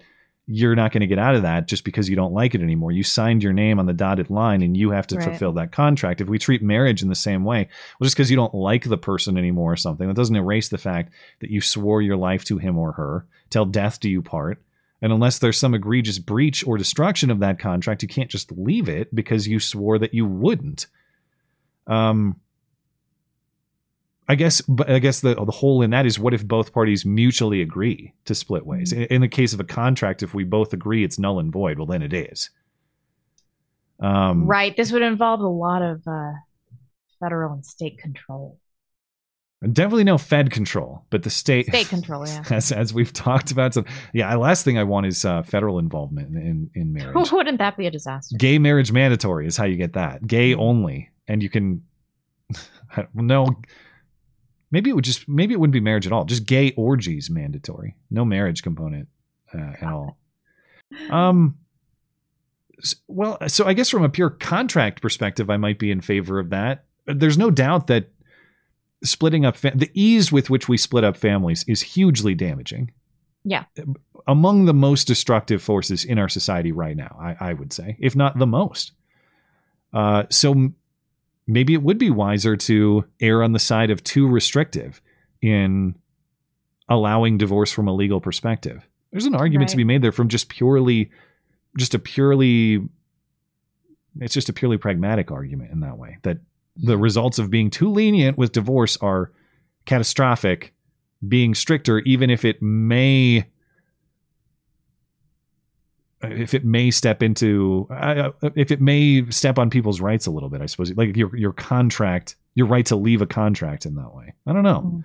I'm kind of talking in circles here, which means I haven't thought about this extremely thoroughly.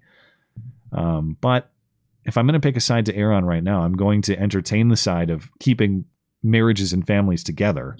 Okay. Yeah. So maybe I'll put more thought to it. Trad Prot Dad. we need to.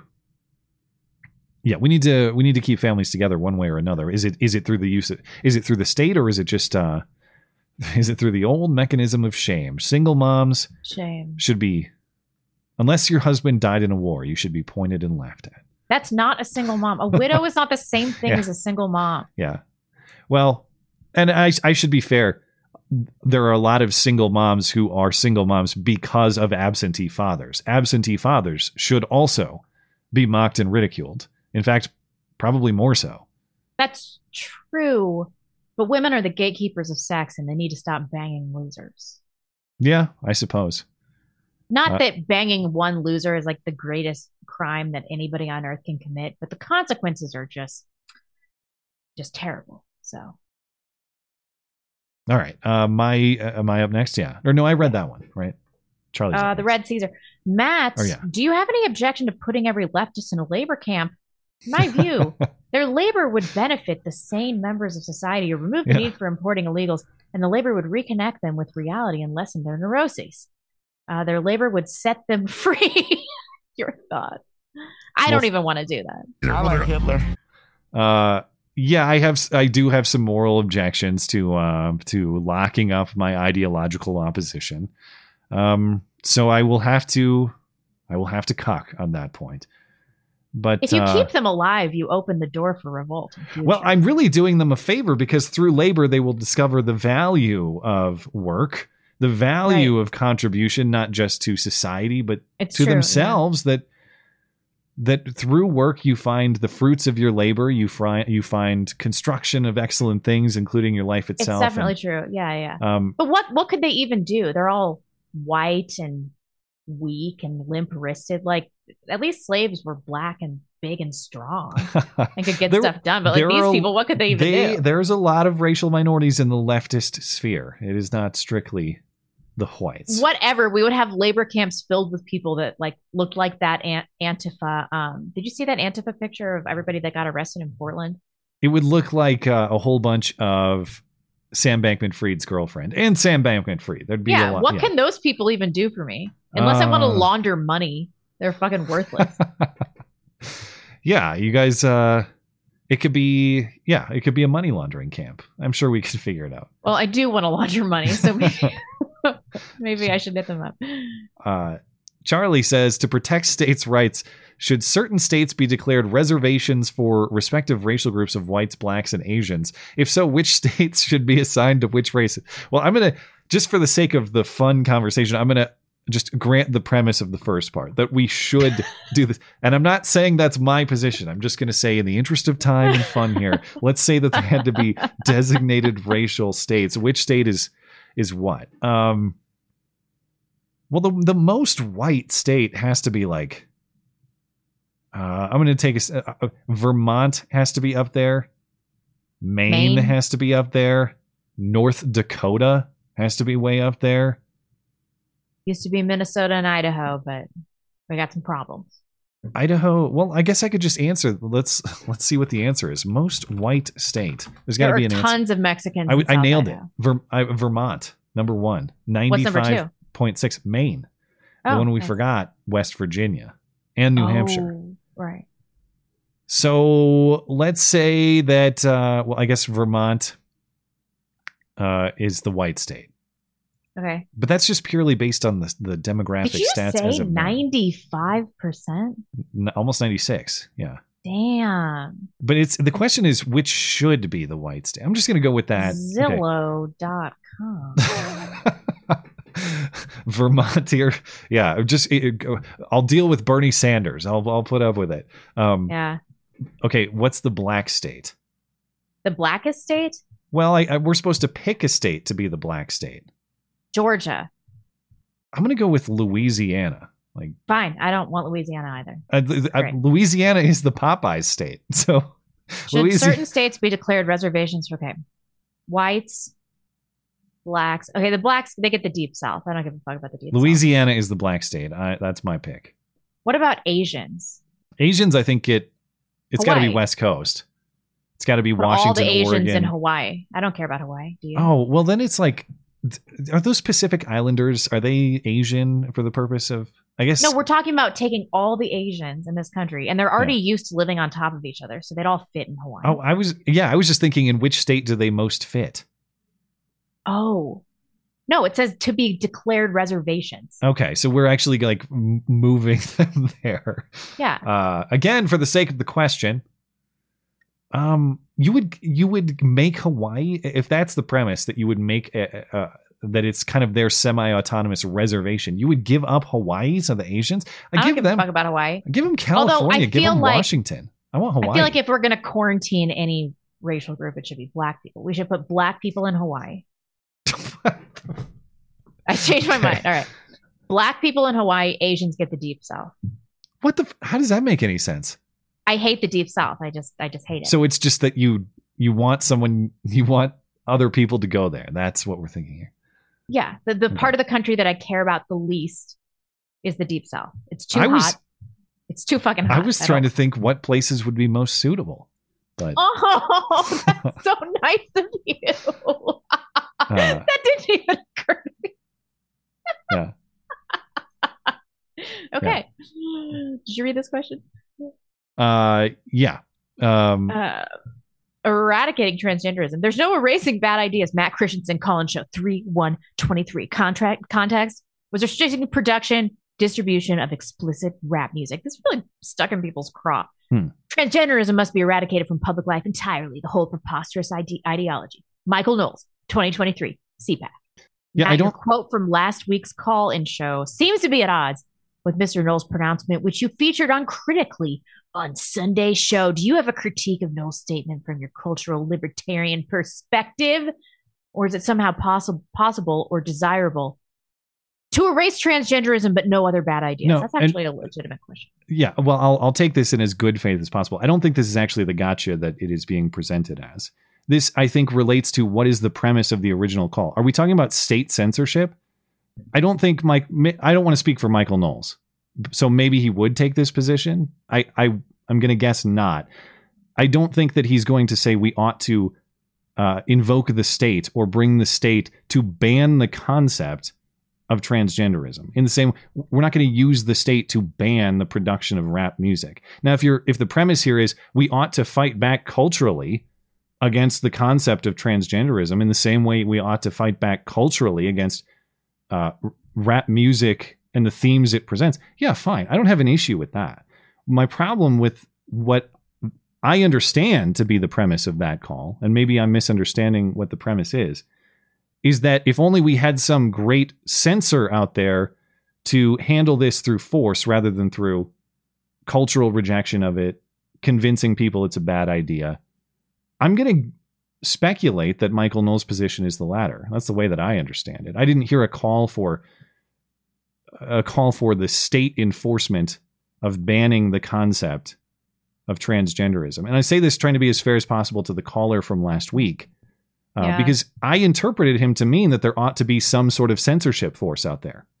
Maybe that's not what he means. I invite him to clarify on that if I've misunderstood what he said. But yeah, I don't have a problem with pushing back on bad ideas culturally. And what I mean when I say you can't erase it, there's no gun that you can point at people to erase concepts. You can argue against them. You can convince people to change their minds on these concepts. But you can't just point a gun at a concept and make it go away. Yep. And that's what I mean when I say there's no erasing it in that way. It's not just take out like it's a dry erase board and you just wipe it away. You're going to have to convince people that it's not a worthwhile idea to believe in. And I think that's exactly what Michael Knowles is talking about. I don't understand him to be saying that we should just point guns at people until they stop doing this. Yeah. Unless you are on Twitter. That's not what he said. Unless you're on a blue check on Twitter, then it's we should point guns at every tranny that we see and pull the trigger, in fact, is how they interpreted it. But if only. And yeah, so I appreciate the challenge on that front, but I don't think these are conflicting concepts. And if I'm misunderstanding the censorship force from the prior caller, then we can clarify that later. JD14 says, after Nathan Dom's interview, Steve Bannon is predicting the return of The Daily Show with none other than the Baron Chelsea Handler as host. Bannon says that The Daily Show was instrumental in driving the narrative of the left to not count Handler out. What do you think are the odds of that happening? What role do you believe Jon Stewart will have in this? Didn't she, because I don't watch The Daily Show, but they have been doing temporary hosts or like rolling hosts. It's still happening? Yeah, Trevor Noah left. And they've been doing hosts, like guest hosts, basically. They do a few weeks at a time or something like that. That's retarded. I don't know. Chelsea Handler is unpopular even amongst leftists, isn't she? They attempted giving her a show on Netflix back in 2016, and it went badly. It was gone really quickly. That was the show where Barbara Boxer cried because Trump, or maybe she cried. Maybe it was Chelsea Handler who cried. Barbara Boxer was on, the former California senator, and Chelsea Handler may have cried when Trump was elected. And that show lasted a year or something like that. It was called Chelsea on Netflix. So good luck if you think you're going to revive that. Okay. Tin Man says, yeah, I did actually. You're up, Tin Man. Okay. We've discussed the difficulties involved in ballot harvesting for the more rural and less densely populated GOP. What if we thought outside the ballot box and organized a Blondian ethics be damned drive to harvest ballots in the leftiest districts? Drive around the most fertile vote, harvesting neighborhoods, collecting up absentee ballots, and was there supposed to be another step to this? Because I'm hitting the landfill and having a drink. What? Okay. So you're saying harvest their ballots before the actual leftist activists harvest their ballots? Is that what you're saying? I like it. Skag's going to have some problem with it based on his sense of ethics, but I'm fine with this. This is not the country I want to live in, of course. I don't want the game to be the country who can you live drive in, to the project apartments and collect the most ballots like this is some bizarre stupid video game or something like that. But there's no doubt that under the current rules, may the greatest harvester win. Yeah. And so there are two ways to approach that. Can you out harvest them by harvesting the legitimate votes of rural voters who will vote more in line with conservative traditional values? Or can you just scoop up their harvesting targets before they harvest them? As a matter of pure strategy, again, this is not the country I want to live in because I want voters to vote on their own behalf.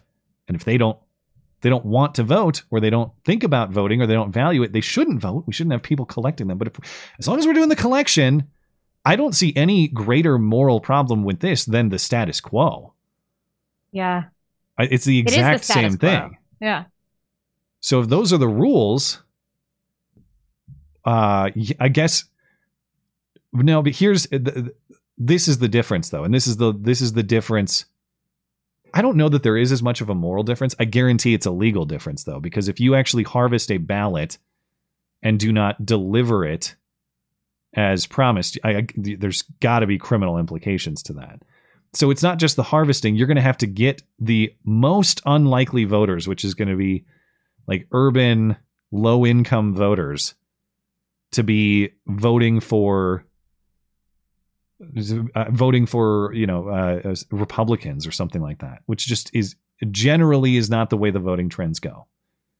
So you're not only going to have to harvest, you're going to have to get them to vote in a way that they've been propagandized for years not to vote. Mm-hmm. How is that going to happen? I don't know. In a perfect moral world, I would say, yeah, this sucks. We should have rules against this because this is wrong. We shouldn't just be hounding people until we can get them to fill out their ballot and we can take it away from them.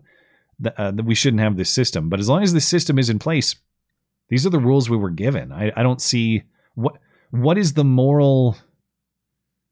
What is gained morally by just abstaining from that system and then allowing this system not just to ascend to power through that electoral system, but then to use that power to abuse every one of your other rights and steal all your shit and make your life miserable in the way that Joe Biden and company have been doing for a couple of years now.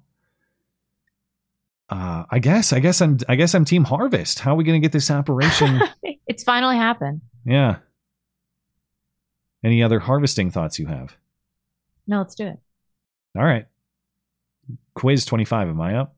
Yep. Hi, Matt and Blonde. Question. What do you think of, or what do you two think of multi-generational households, as in having your parents' house next door? Blonde, have you heard of the Passport Bros? We are Western men going to Africa, South America, or Asia to settle with a traditional woman. It's a regular topic on Just Pearly Things YouTube channel.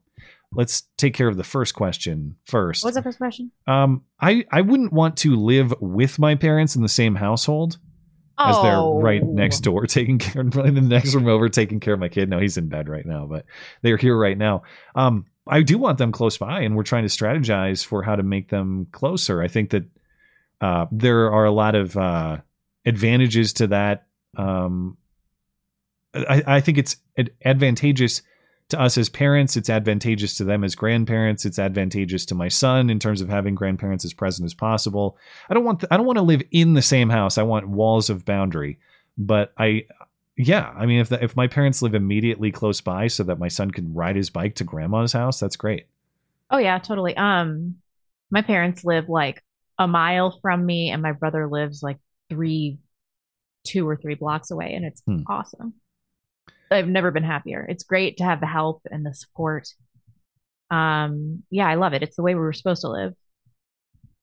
As far as the second question on Passport Bros, they're going to Africa, South America, or Asia to settle with traditional women. It's regular. Okay, I understand why men are doing this, but you are going to be in for a world of problems marrying somebody from another country. Like you just are, especially somebody of another race. It's a whole thing. The whole thing. You have to imagine how much you have to overcome marrying somebody that's a lot like you. And then you're coming from different cultures. You're probably coming from different religions. You're coming from different nations. Everything is different. Just everything is different. At first it'll be novel, but then it'll be like, what the fuck do I have in common with this person? I understand why men are doing this, because American women are basically worthless. Like, basically worthless. Yeah, if it's this or nothing, I understand. Yeah, I understand too. But people are acting like hypergamy doesn't exist in these other countries. These women are only interested in you because of hypergamy. Like, you realize this, right? It's like having like a high class escort or something like that. Don't you think? I suppose the thing that I'm thinking about is exactly what we were just talking about too. There are a lot of sacrifices made in, if I'm understanding this correctly, going to a different country, leaving everything you have in your family behind. Because this isn't bringing women here, right? This is going to Africa, South America, or Asia to settle with a traditional woman. You're moving there? No, I assume they would be moved here. Western men are not moving to Africa. Well, that's what it says. We're going to Africa to settle find with the woman. Yeah, I guess maybe I'm reading the phrasing. And then bring her back to the West. Nobody's moving to. I mean, maybe they're moving to South America or something. Even still, in that arrangement, per the things you just brought up, there's possibility. I would imagine a higher possibility for family conflict. Her family may not like this as much. When you move her out, you're sacrificing having another set of grandparents that could be beneficial. Those are things that are right. That are risks. I'm not saying don't do it because of that, but when you make the choice to forgo those things, it does make family and parenting harder later. Not impossible, but harder. And they're going to have the same kind of expectations that Western women are going to have as soon as they're in the West. Well, you got to protect against it. If you're importing, it's like you lay down the law. There's no way to do that. She's going to make Western friends, and then she's going to have even higher expectations for what you offer her financially, because you removed her from all of her no. It's no driver's license and burkas only. That's the rule. And if you're going to their country, you're definitely giving up a lot too, and you're going to be a racial minority, which sucks. I've heard from a lot of people that have married Asian women that they're like really demure in the courtship stage, but behind closed doors, they're fucking crazy. Like throw a shoe at your face. Crazy. I've never had an Asian woman throw a shoe at my face. Yeah, I believe that. I've also never dated an Asian woman though, so I wouldn't know. But okay. Anyway, next up. Ben Shapiro's wife's boyfriend, a Republican president and congressional supermajority, is elected in 2024 and enacts nationwide child transition and 15-week abortion bans. As a result, the West Coast states secede. Would you support a war to force them to stop it? Why or why not? No. You're an asshat. Cool. Wait, a Republican president and congressional supermajority is elected. Oh, nationwide. Oh, child transition in 15-week abortion ban. Okay. West Coast secede. Would you support a war to force them to stop it? Why or why not? I'm unclear on the. California secedes. They're still doing later term abortions. Yeah, I don't think that these are the domain of the federal government, even though obviously I don't support child gender transitions. I don't support abortions pre-15 week. But again, constitutionally speaking, and I think as a matter of a wise arrangement of government, you don't want the federal government handling these things. So I would, if they want to leave the union on that basis, I wouldn't have any problem with that. Yeah. Or at least any additional problem from, say, Idaho, Wyoming, and Montana saying, you guys are crazy. We don't like your taxes. We don't like your gun laws, and we're not doing this anymore. Great. It's not to say that I support those policies, but I don't, in the same way, I don't think it's the federal government's role to force a whole bunch of bullshit on my state of Montana. I don't think it's the federal government's role to force even good policy in that area on California. If you have to respect the states, you have to respect states' rights for the union to maintain. If you don't, it's going to fall apart regardless. You try to set every policy federally.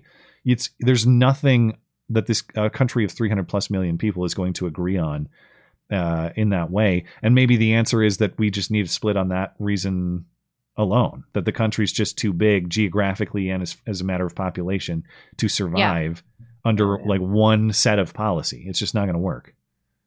We have so many questions. All right. I'll try to hustle up. And then it was okay for me to delete those raise this questions.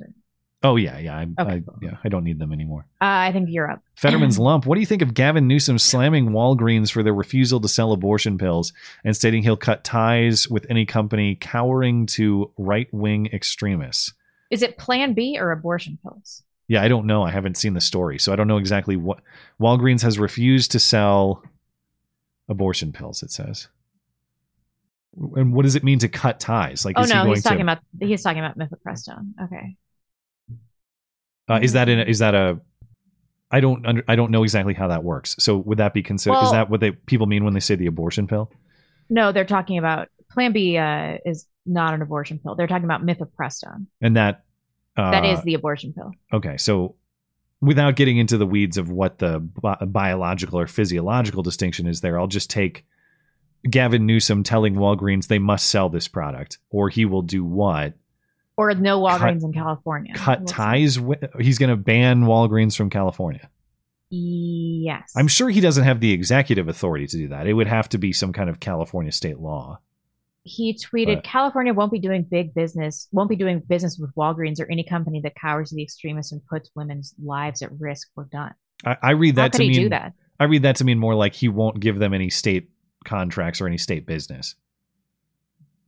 If he means he will run them out of the state through executive action alone, I have a hard time believing he could succeed. I don't know enough legally. about this.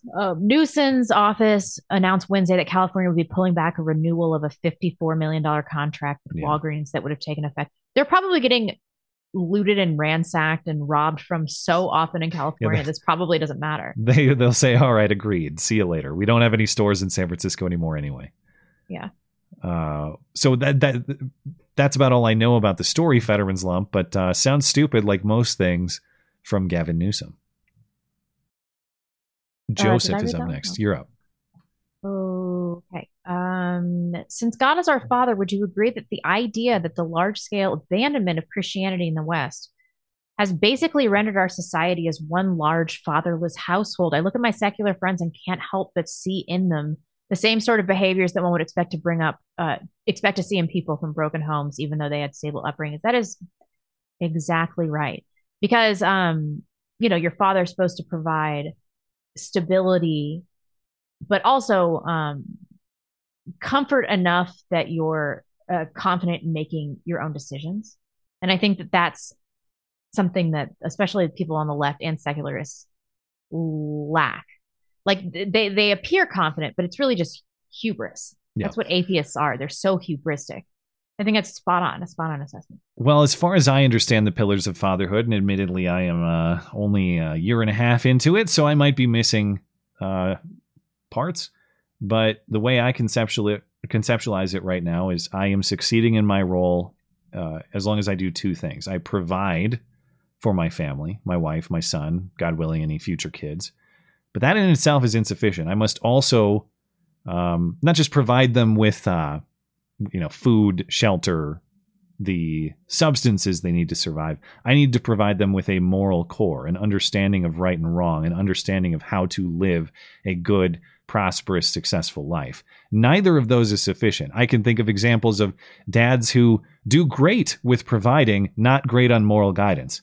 I can think of examples of dads who are great on moral concepts or great on the philosophy of what to teach your kids and how to live a good life, not great on providing for them. You have to do both.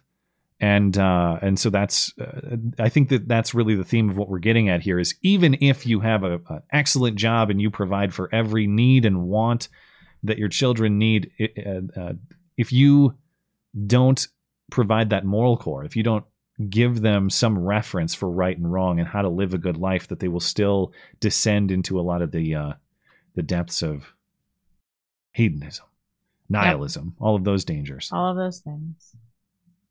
So yeah, I'm sure they probably are linked. Is this from the actual Richard Parker? I would assume. Maybe it's an imposter.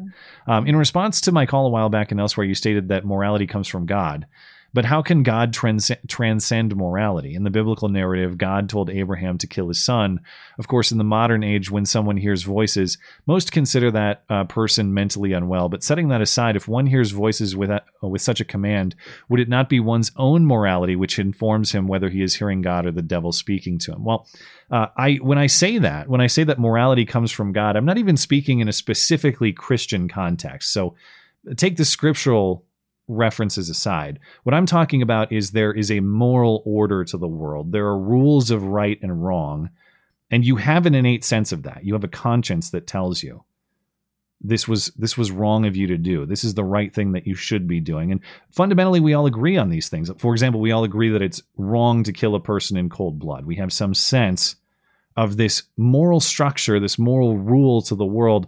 My contention is that comes from something that predates us, something that was here before we were. That's what I mean when I say the God concept, not necessarily the specific Christian teaching of it, though I am interested in that and I continue to study it because I want to learn and understand it. But my point here is that if morality as a concept only comes from just us as humans deciding it, that we all got together and voted for purely whatever reasons we wanted. We voted that murder's wrong because we don't like it. If man is the author of morality, we live in a chaos world of absolute nonsense. We can change the rules of the world at any point in time. I don't believe, number one, I don't believe that because I practically speaking, I don't want the chaos world, but that might be unsatisfying to someone who thinks you accept the world as it is, not as you want it to be. Well, that's why I say, how is it that we all have some sense of that moral framework, some sense of what right and wrong is? Where does that come from? There's something innate about that in the world. That's the God concept. It's not just that like we all did a creative writing exercise and it came from there somehow. There's some concept of right and wrong that exists, and it has to come from something external. Otherwise, morality is just a made up concept by people. We are the authors of morality. I just don't think that's the arrangement of the world. Yeah. Do you have any other perspective on that? Nope. This was a question for you. We can talk about that next time too, Richard, because I remember when we were talking on a prior call, that was an interesting theme to me because I obviously, like, I don't want to mischaracterize Richard, but he strikes me as a guy that's very persuaded in his moral convictions. Where do those come from? What is the origin of those? I think it'd be interesting to talk a little bit more about that. But I won't speak for him. That would be unfair of me. Huge organ. Yeah. I get it.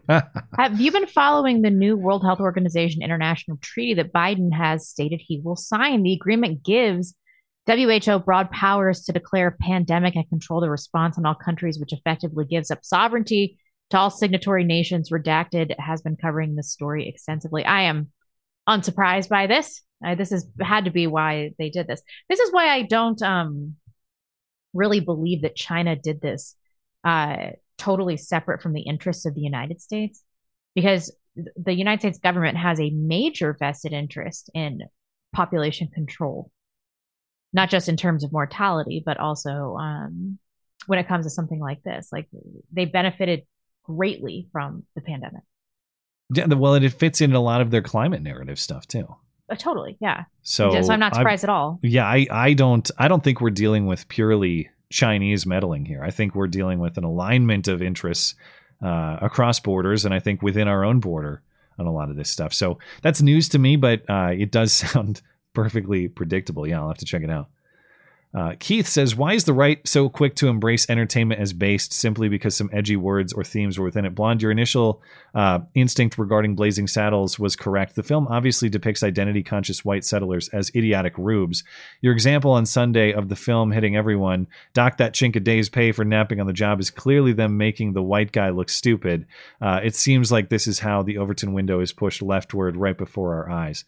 You could interpret it that way. Well, the question's to you, so, or at least your reference there. So, yeah. I mean, I don't know that Mel Brooks could really help himself, and that's why Young Frankenstein was so good. It stood apart from all racial themes.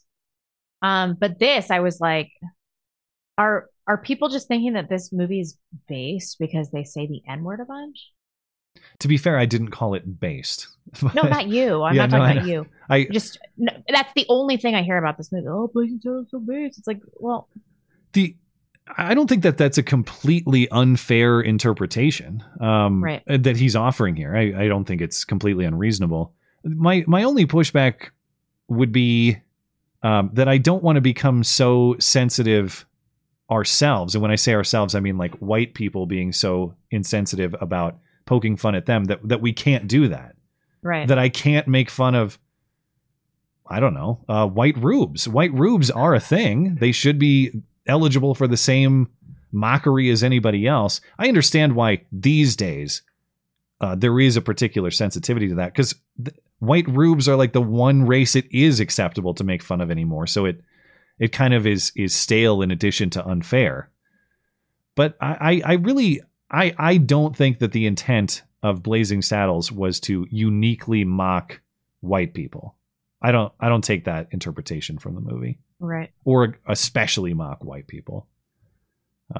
And by the way, the chink line is not the only push. There's a lot of racial jokes at other races' expenses as well. That just that was the one that really kicked it off at the start when the Chinese guy falls over from the heat exhaustion.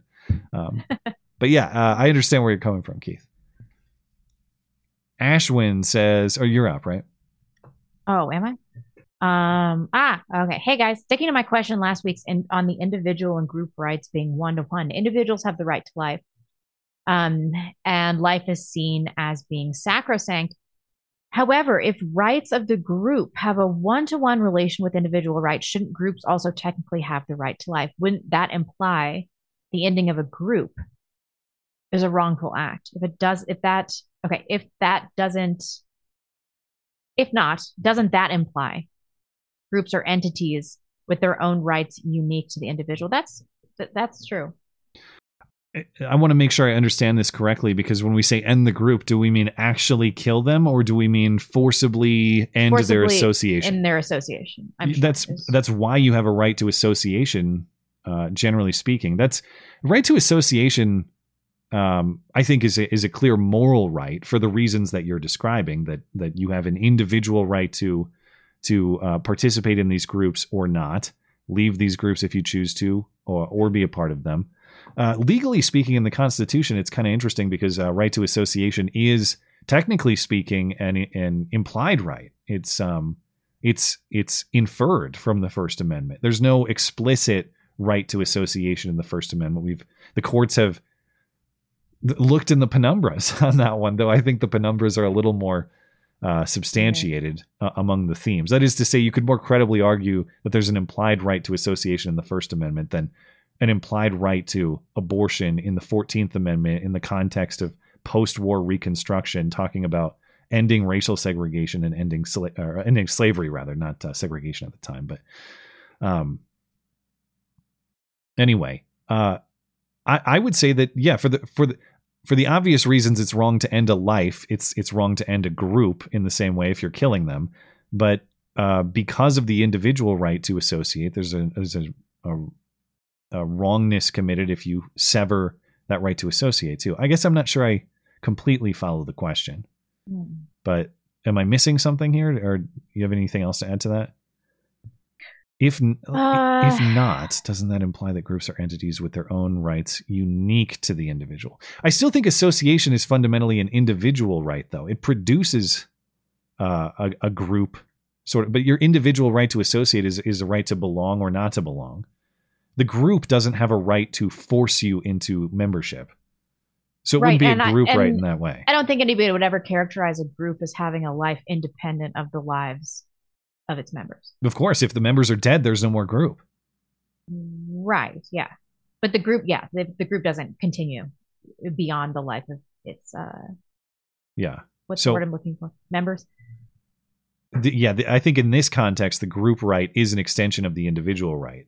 There's no, that's called, it's called false imprisonment, kidnapping, whatever. We're talking about this in the context of secession too. You don't have a right to force someone's presence if they wish not to be there. Unless it's the federal government, in which you have to submit to them in perpetuity. Yeah. That's the only moral exception. Chris M., am I up? You're up, yeah. Hey, faggots. People keep saying the N-word when they mean to say the N-word, except for he actually wrote it out. At what point in our Orwellian slide will the N-word just become the slur and the thing that means you did a hate speech? When do you think these people will replace the N-word that was already used to replace the N-word? And again, he wrote it. Well, it's happening. That's the frustrating thing about the game. It's just, and it's so stupid because you replace the N-word with the phrase the N-word, but it means the same thing. And so what has really been accomplished here? And as soon as they go after that word, they go after another one. And what happens? People develop a new word to replace it. We see that happen all the time. All the time. The chat is full of coded slurs of all sorts. You can't ban those. You can't get control of those. And in fact, when you try to, that's the ironic thing. If there were no restrictions on the N-word, people would be less creative they would have less. They wouldn't think as creatively about their slurs because they wouldn't have to. So ironically, you sort of prompt them to make new and more creative slurs to go after down the line because you can't have the one slur. I wonder, I know this isn't strictly related to Chris's question, but it's like, let's say we lived in a country where the N-word was banned under penalty of death. And they actually enforced it. You say the N-word, you get killed. Would that be enough, or would they come for another word? If you could just give them the N-word means execution, we say, okay, we've finally been harsh enough on our N-word treatment. Or is there a next word? There's got to be a next word, I would think. Yep, of course there is. I don't know. There are a lot of racial slurs. His question is, at what point are they going to come after the phrase the N-word? It's a matter of time. Give it a decade. I think the phrase the N-word has at least another 10 years of survival. Captain Norway is next. Do you think the role of the state legislators and governors will be more important in the future as a way to shore up against federal overreach and the ever-generating pile of swamp semen DC represents? Well, yeah, but it's probably going to be too late. That's the thing. Once the federal government gets their claws in, it's incredibly difficult to return rights to the states. Yeah, I don't, on the current trajectory, no. State power will become even less significant until all power is blown up and restarted. Yeah. I don't see this going any other way. I don't see the only remote possibility of taking back power with the states is the convention of states, which has been gaining some momentum, but there are so many hurdles to clear. And then Razorfist got into this a little bit too. Even if we get a convention of states and you pass a whole bunch of constitutional amendments to say, no, really, the federal government isn't doing any more of this shit, and we're going to have term limits and all the rest, you still have people in power in DC who say, so what, don't care. I look at the law and laugh and I make you stop me. And then we're back to square one. It's like, well, I guess you have to make them stop it anyway. It seems like that's the inevitable trajectory here. I hate that. I want nothing to do with it. I want to raise my kids not in a society of conflict and danger and potential war and all of that. But if they insist on controlling everything, centralizing the power and daring you to do anything about it, well, eventually that conflict is going to come to a head. Dangerous Spaces says, with the release of the January 6th footage reigniting discussions, there's a talking point that really pisses me off. People always say, if protesters committed violence, that they should be thrown in jail. The reason this pisses me off is because it automatically grants the premise that may not even be true. The idea being the only violence committed by protesters was violence they instigated. What if at least some of it was in fact committing violence in an act of self-defense after they themselves were attacked by police? If the only thing you are armed with, assuming you can even call it that, is a flagpole, that indicates you had no plan to enact violence. Wouldn't it in fact make more sense that they got attacked and had to use whatever they could to get a hold of and try to fight back? What do you guys reckon? Well, the one thing in the timeline that I would like more clarity on, it might be out there and I just need to dig it up. Tucker did mention that that tear gas was fired upon them really early on. I guess you could view that as some sort of aggression. But even that, I have to know what were the rules of the now you can make the argument this is the people's house and they can do whatever they want.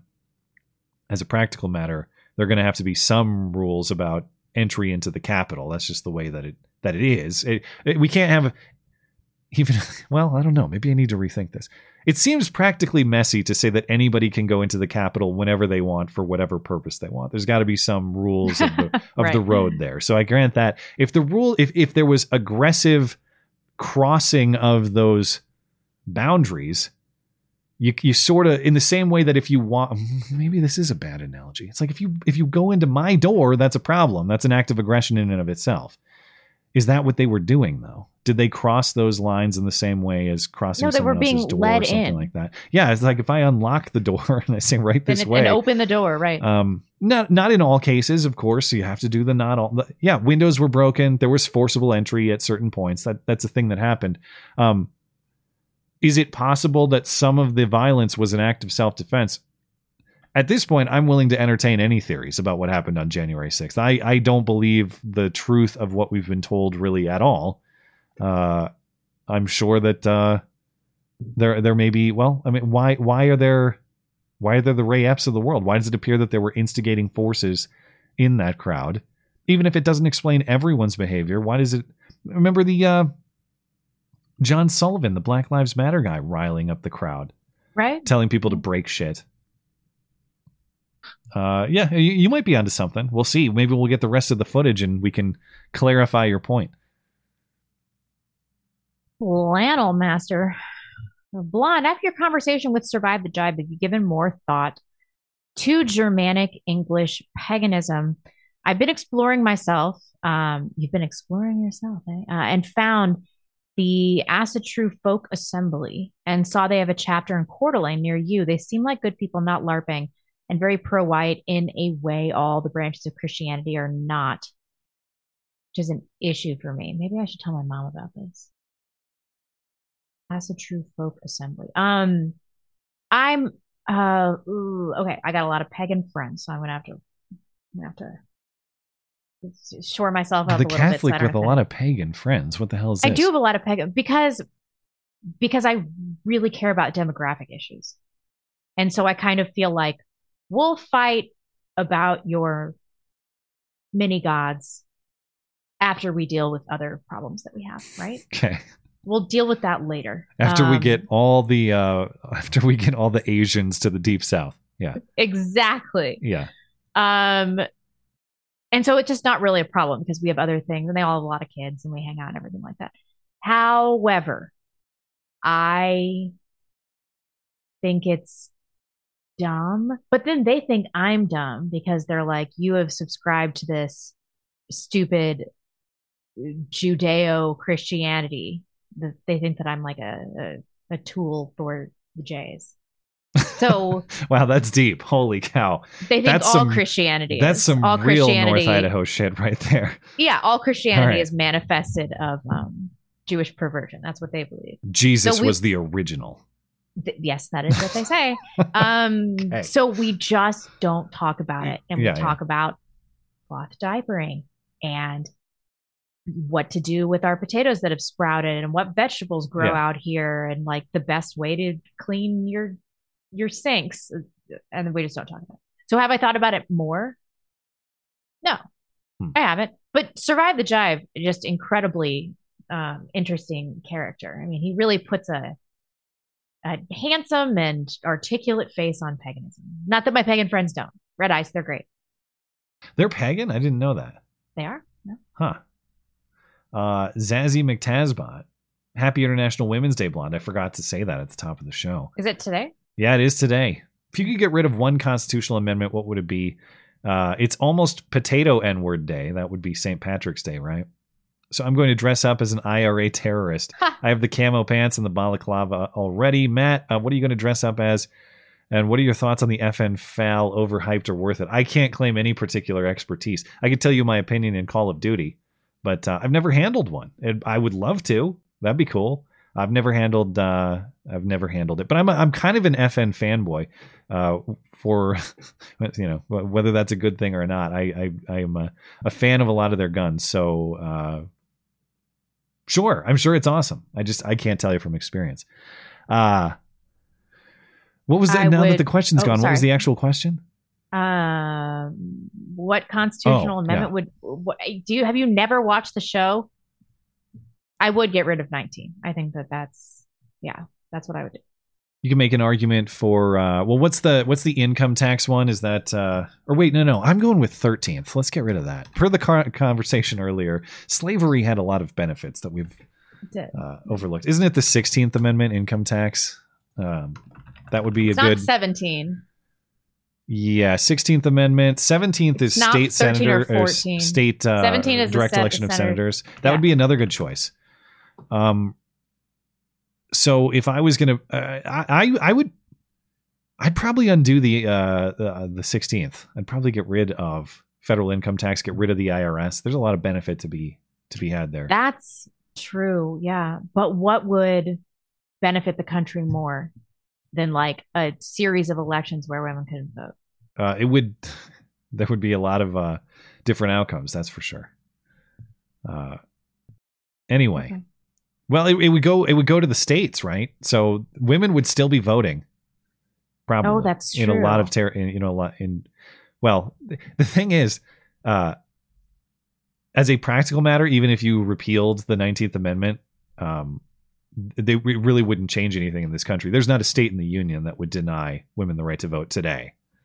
It's a damn shame. So I guess the premise there is that states would enact certain laws or certain restrictions, and which wouldn't happen. But if you got rid, I guess the same fault lies with my. No, the same fault doesn't necessarily lie there, because if you got rid of the 16th Amendment, in theory, the federal income tax and the IRS would lose its entire constitutional basis to exist. Though the same argument applies to pretty much every federal alphabet agency. They have no legitimate constitutional basis to exist, and yet they do. So perhaps I'm being a little naive in thinking that erasing the amendment would erase the institution. Anyway, thank you for your thoughts. All right. Thanks to all emailer questions or email questioners. It's that time of the night where I can't even talk or think. So thank you to those who sent an email question to the show. If you'd like to send one, it's a contact page of the website, mattchristiansenmedia.com/contact. Look for the call-in show question form. We got to catch up on our chats. We'll call it a night. We're a little bit behind, so excuse us for maybe being a little brief here. Next? And also thanks for your patience, especially over on Rumble, guys. I know I've been kind of behind with you here. So the Brum7 says, blonde is the female face of toxic masculinity. That's a very kind thing to say. Addicted to Drum says, thanks. Thank you guys over on Rumble. I left off on Jeff Sloat. And then, so Donde 2K was next up. There's parenting and then there's Karening. The first should be good. The second can never be. Thank you for the thoughts. I guess parenting should be disciplined, even harsh. Karening should be frowned upon. I agree. Holden Mulray, hi, Truth Seekers. 'Tis good to be back in the audience after a short vacation. Conflated topic of the week, paying for a tax cut. We don't pay for tax cut. Taxes pay for everything else. Cheers. Yeah, that is a good one. The way that's framed mostly by Democrats. They gave a tax cut that they couldn't pay for. No. You guys are spending outside of your means.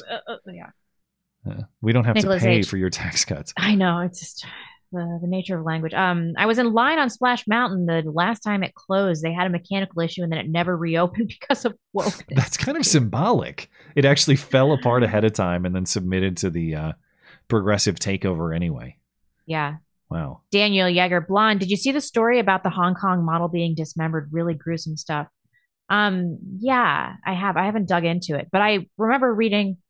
I wonder what she did. Because her husband did it, and her husband's family helped him. So it's like, when did this happen? She was recently dismembered. Okay, and it was in Hong Kong. It was not. Yeah. I don't know, to like get your family on board. I just wonder if it was like a Gabby Petito situation where like it's not their fault, but it's kind of their fault. Well, Gabby Petito, famous mouthy bitch.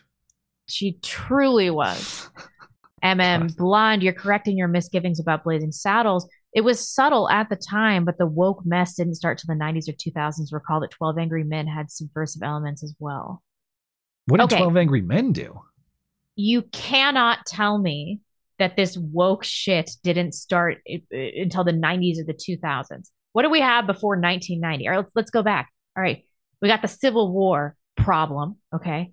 And then we have suffrage, another huge problem. We have industrialization that created a host of problems. World War I and World War II. Don't make me talk about it. What else do we have? Seriously, then we had all these. The woke shit hippies. Really started with that bitch ass invasion on Normandy, man. What the? I know, right? No, and then the 60s was when really it started kicking up. The march to the institution started in the early 60s, probably before that. This woke thing didn't enter the mind of the normie until the 90s or 2000s. Mel Brooks was ahead of it. Logan Orr, just testing jogger. Bike, George Floyd got what he needed. Testing. It did come through. It did not. The people at Tippy Stream did not. Oh wait, no, this was YouTube. This wasn't Tippy Stream. Hey, speaking of substitutions, yeah, you got George Floyd got what he needed through YouTube. That's Neil. You better get on that, man. No, maybe Neil is like, George Floyd was a plague on society. Maybe he's gonna Bifty his way into an unwoke YouTube. I did. Our guy who made the Susan Wiki song, famous this song. Susan Wiki. His name is Chris. He lives in Australia, and shout out to Chris on the off chance that he's listening. I suspect that he's not. Number one, because it's the Wednesday show, but number two, because he just had a baby. So congratulations to Chris on his firstborn daughter. But I when I was emailing him about that, I thought, should I ask him to make a Bifty song, or is this inappropriate in the context of? Totally should. That'd I'm not gonna. awesome. I'm not going to ask him to work while his kid was just born. Oh. Maybe he'll have a Bifty song in the future, though. Bifty. And Logan Orr also said I had to reword that chat like 40 times. That makes sense. All right. Knuckle Honky Buck. If Walgreens refuses to sell Bordy pills, Newsom won't offer them police protection against shoplifting under $950 a yeah. Man, they're going to be in trouble then. Yeah, really. I got to reload. Just one from Jay Clark, I think. Shout out to Montana. When are you coming to Kalispell? Kalispell's cool. It's on the short list of places I'd like to live. And it seems like of the places that are a little bit falling victim to the influx, I'm looking at Bozeman specifically, because Missoula has always been that way, even if it's getting worse. I don't think Kalispell is suffering the same political consequences that Bozeman is. And even though the housing market has gone crazy everywhere, when my family tries to keep an eye on opportunities for us to move in the coming years, there's stuff that's still decently affordable Seriously? in Kalispell. Yeah, that's shocking. I'd be surprises me because Flathead Lake is an incredible area. It's awesome. So outside shot, I end up living there in the near future, but I don't have any plans as of now. And enjoy your time up there. Let's see. We're all set. I think I don't have any more unless you see anything. Nope. Okay. Thank you for your calls this evening, your chats. Your super chats, your email questions, very much appreciated. Of course, we'll be back on Sunday with whatever the rest of this week's news is. I can't wait to make the show intro with Chuck Schumer. I've already decided I got to edit that up and won't be hard. Resist my I don't know, revolutionary urges while I listen to that guy talk. Anyway, I'm sure there'll be much more bullshit to deal with on Sunday, and we'll see you then. Thanks for tuning in. Bye, guys.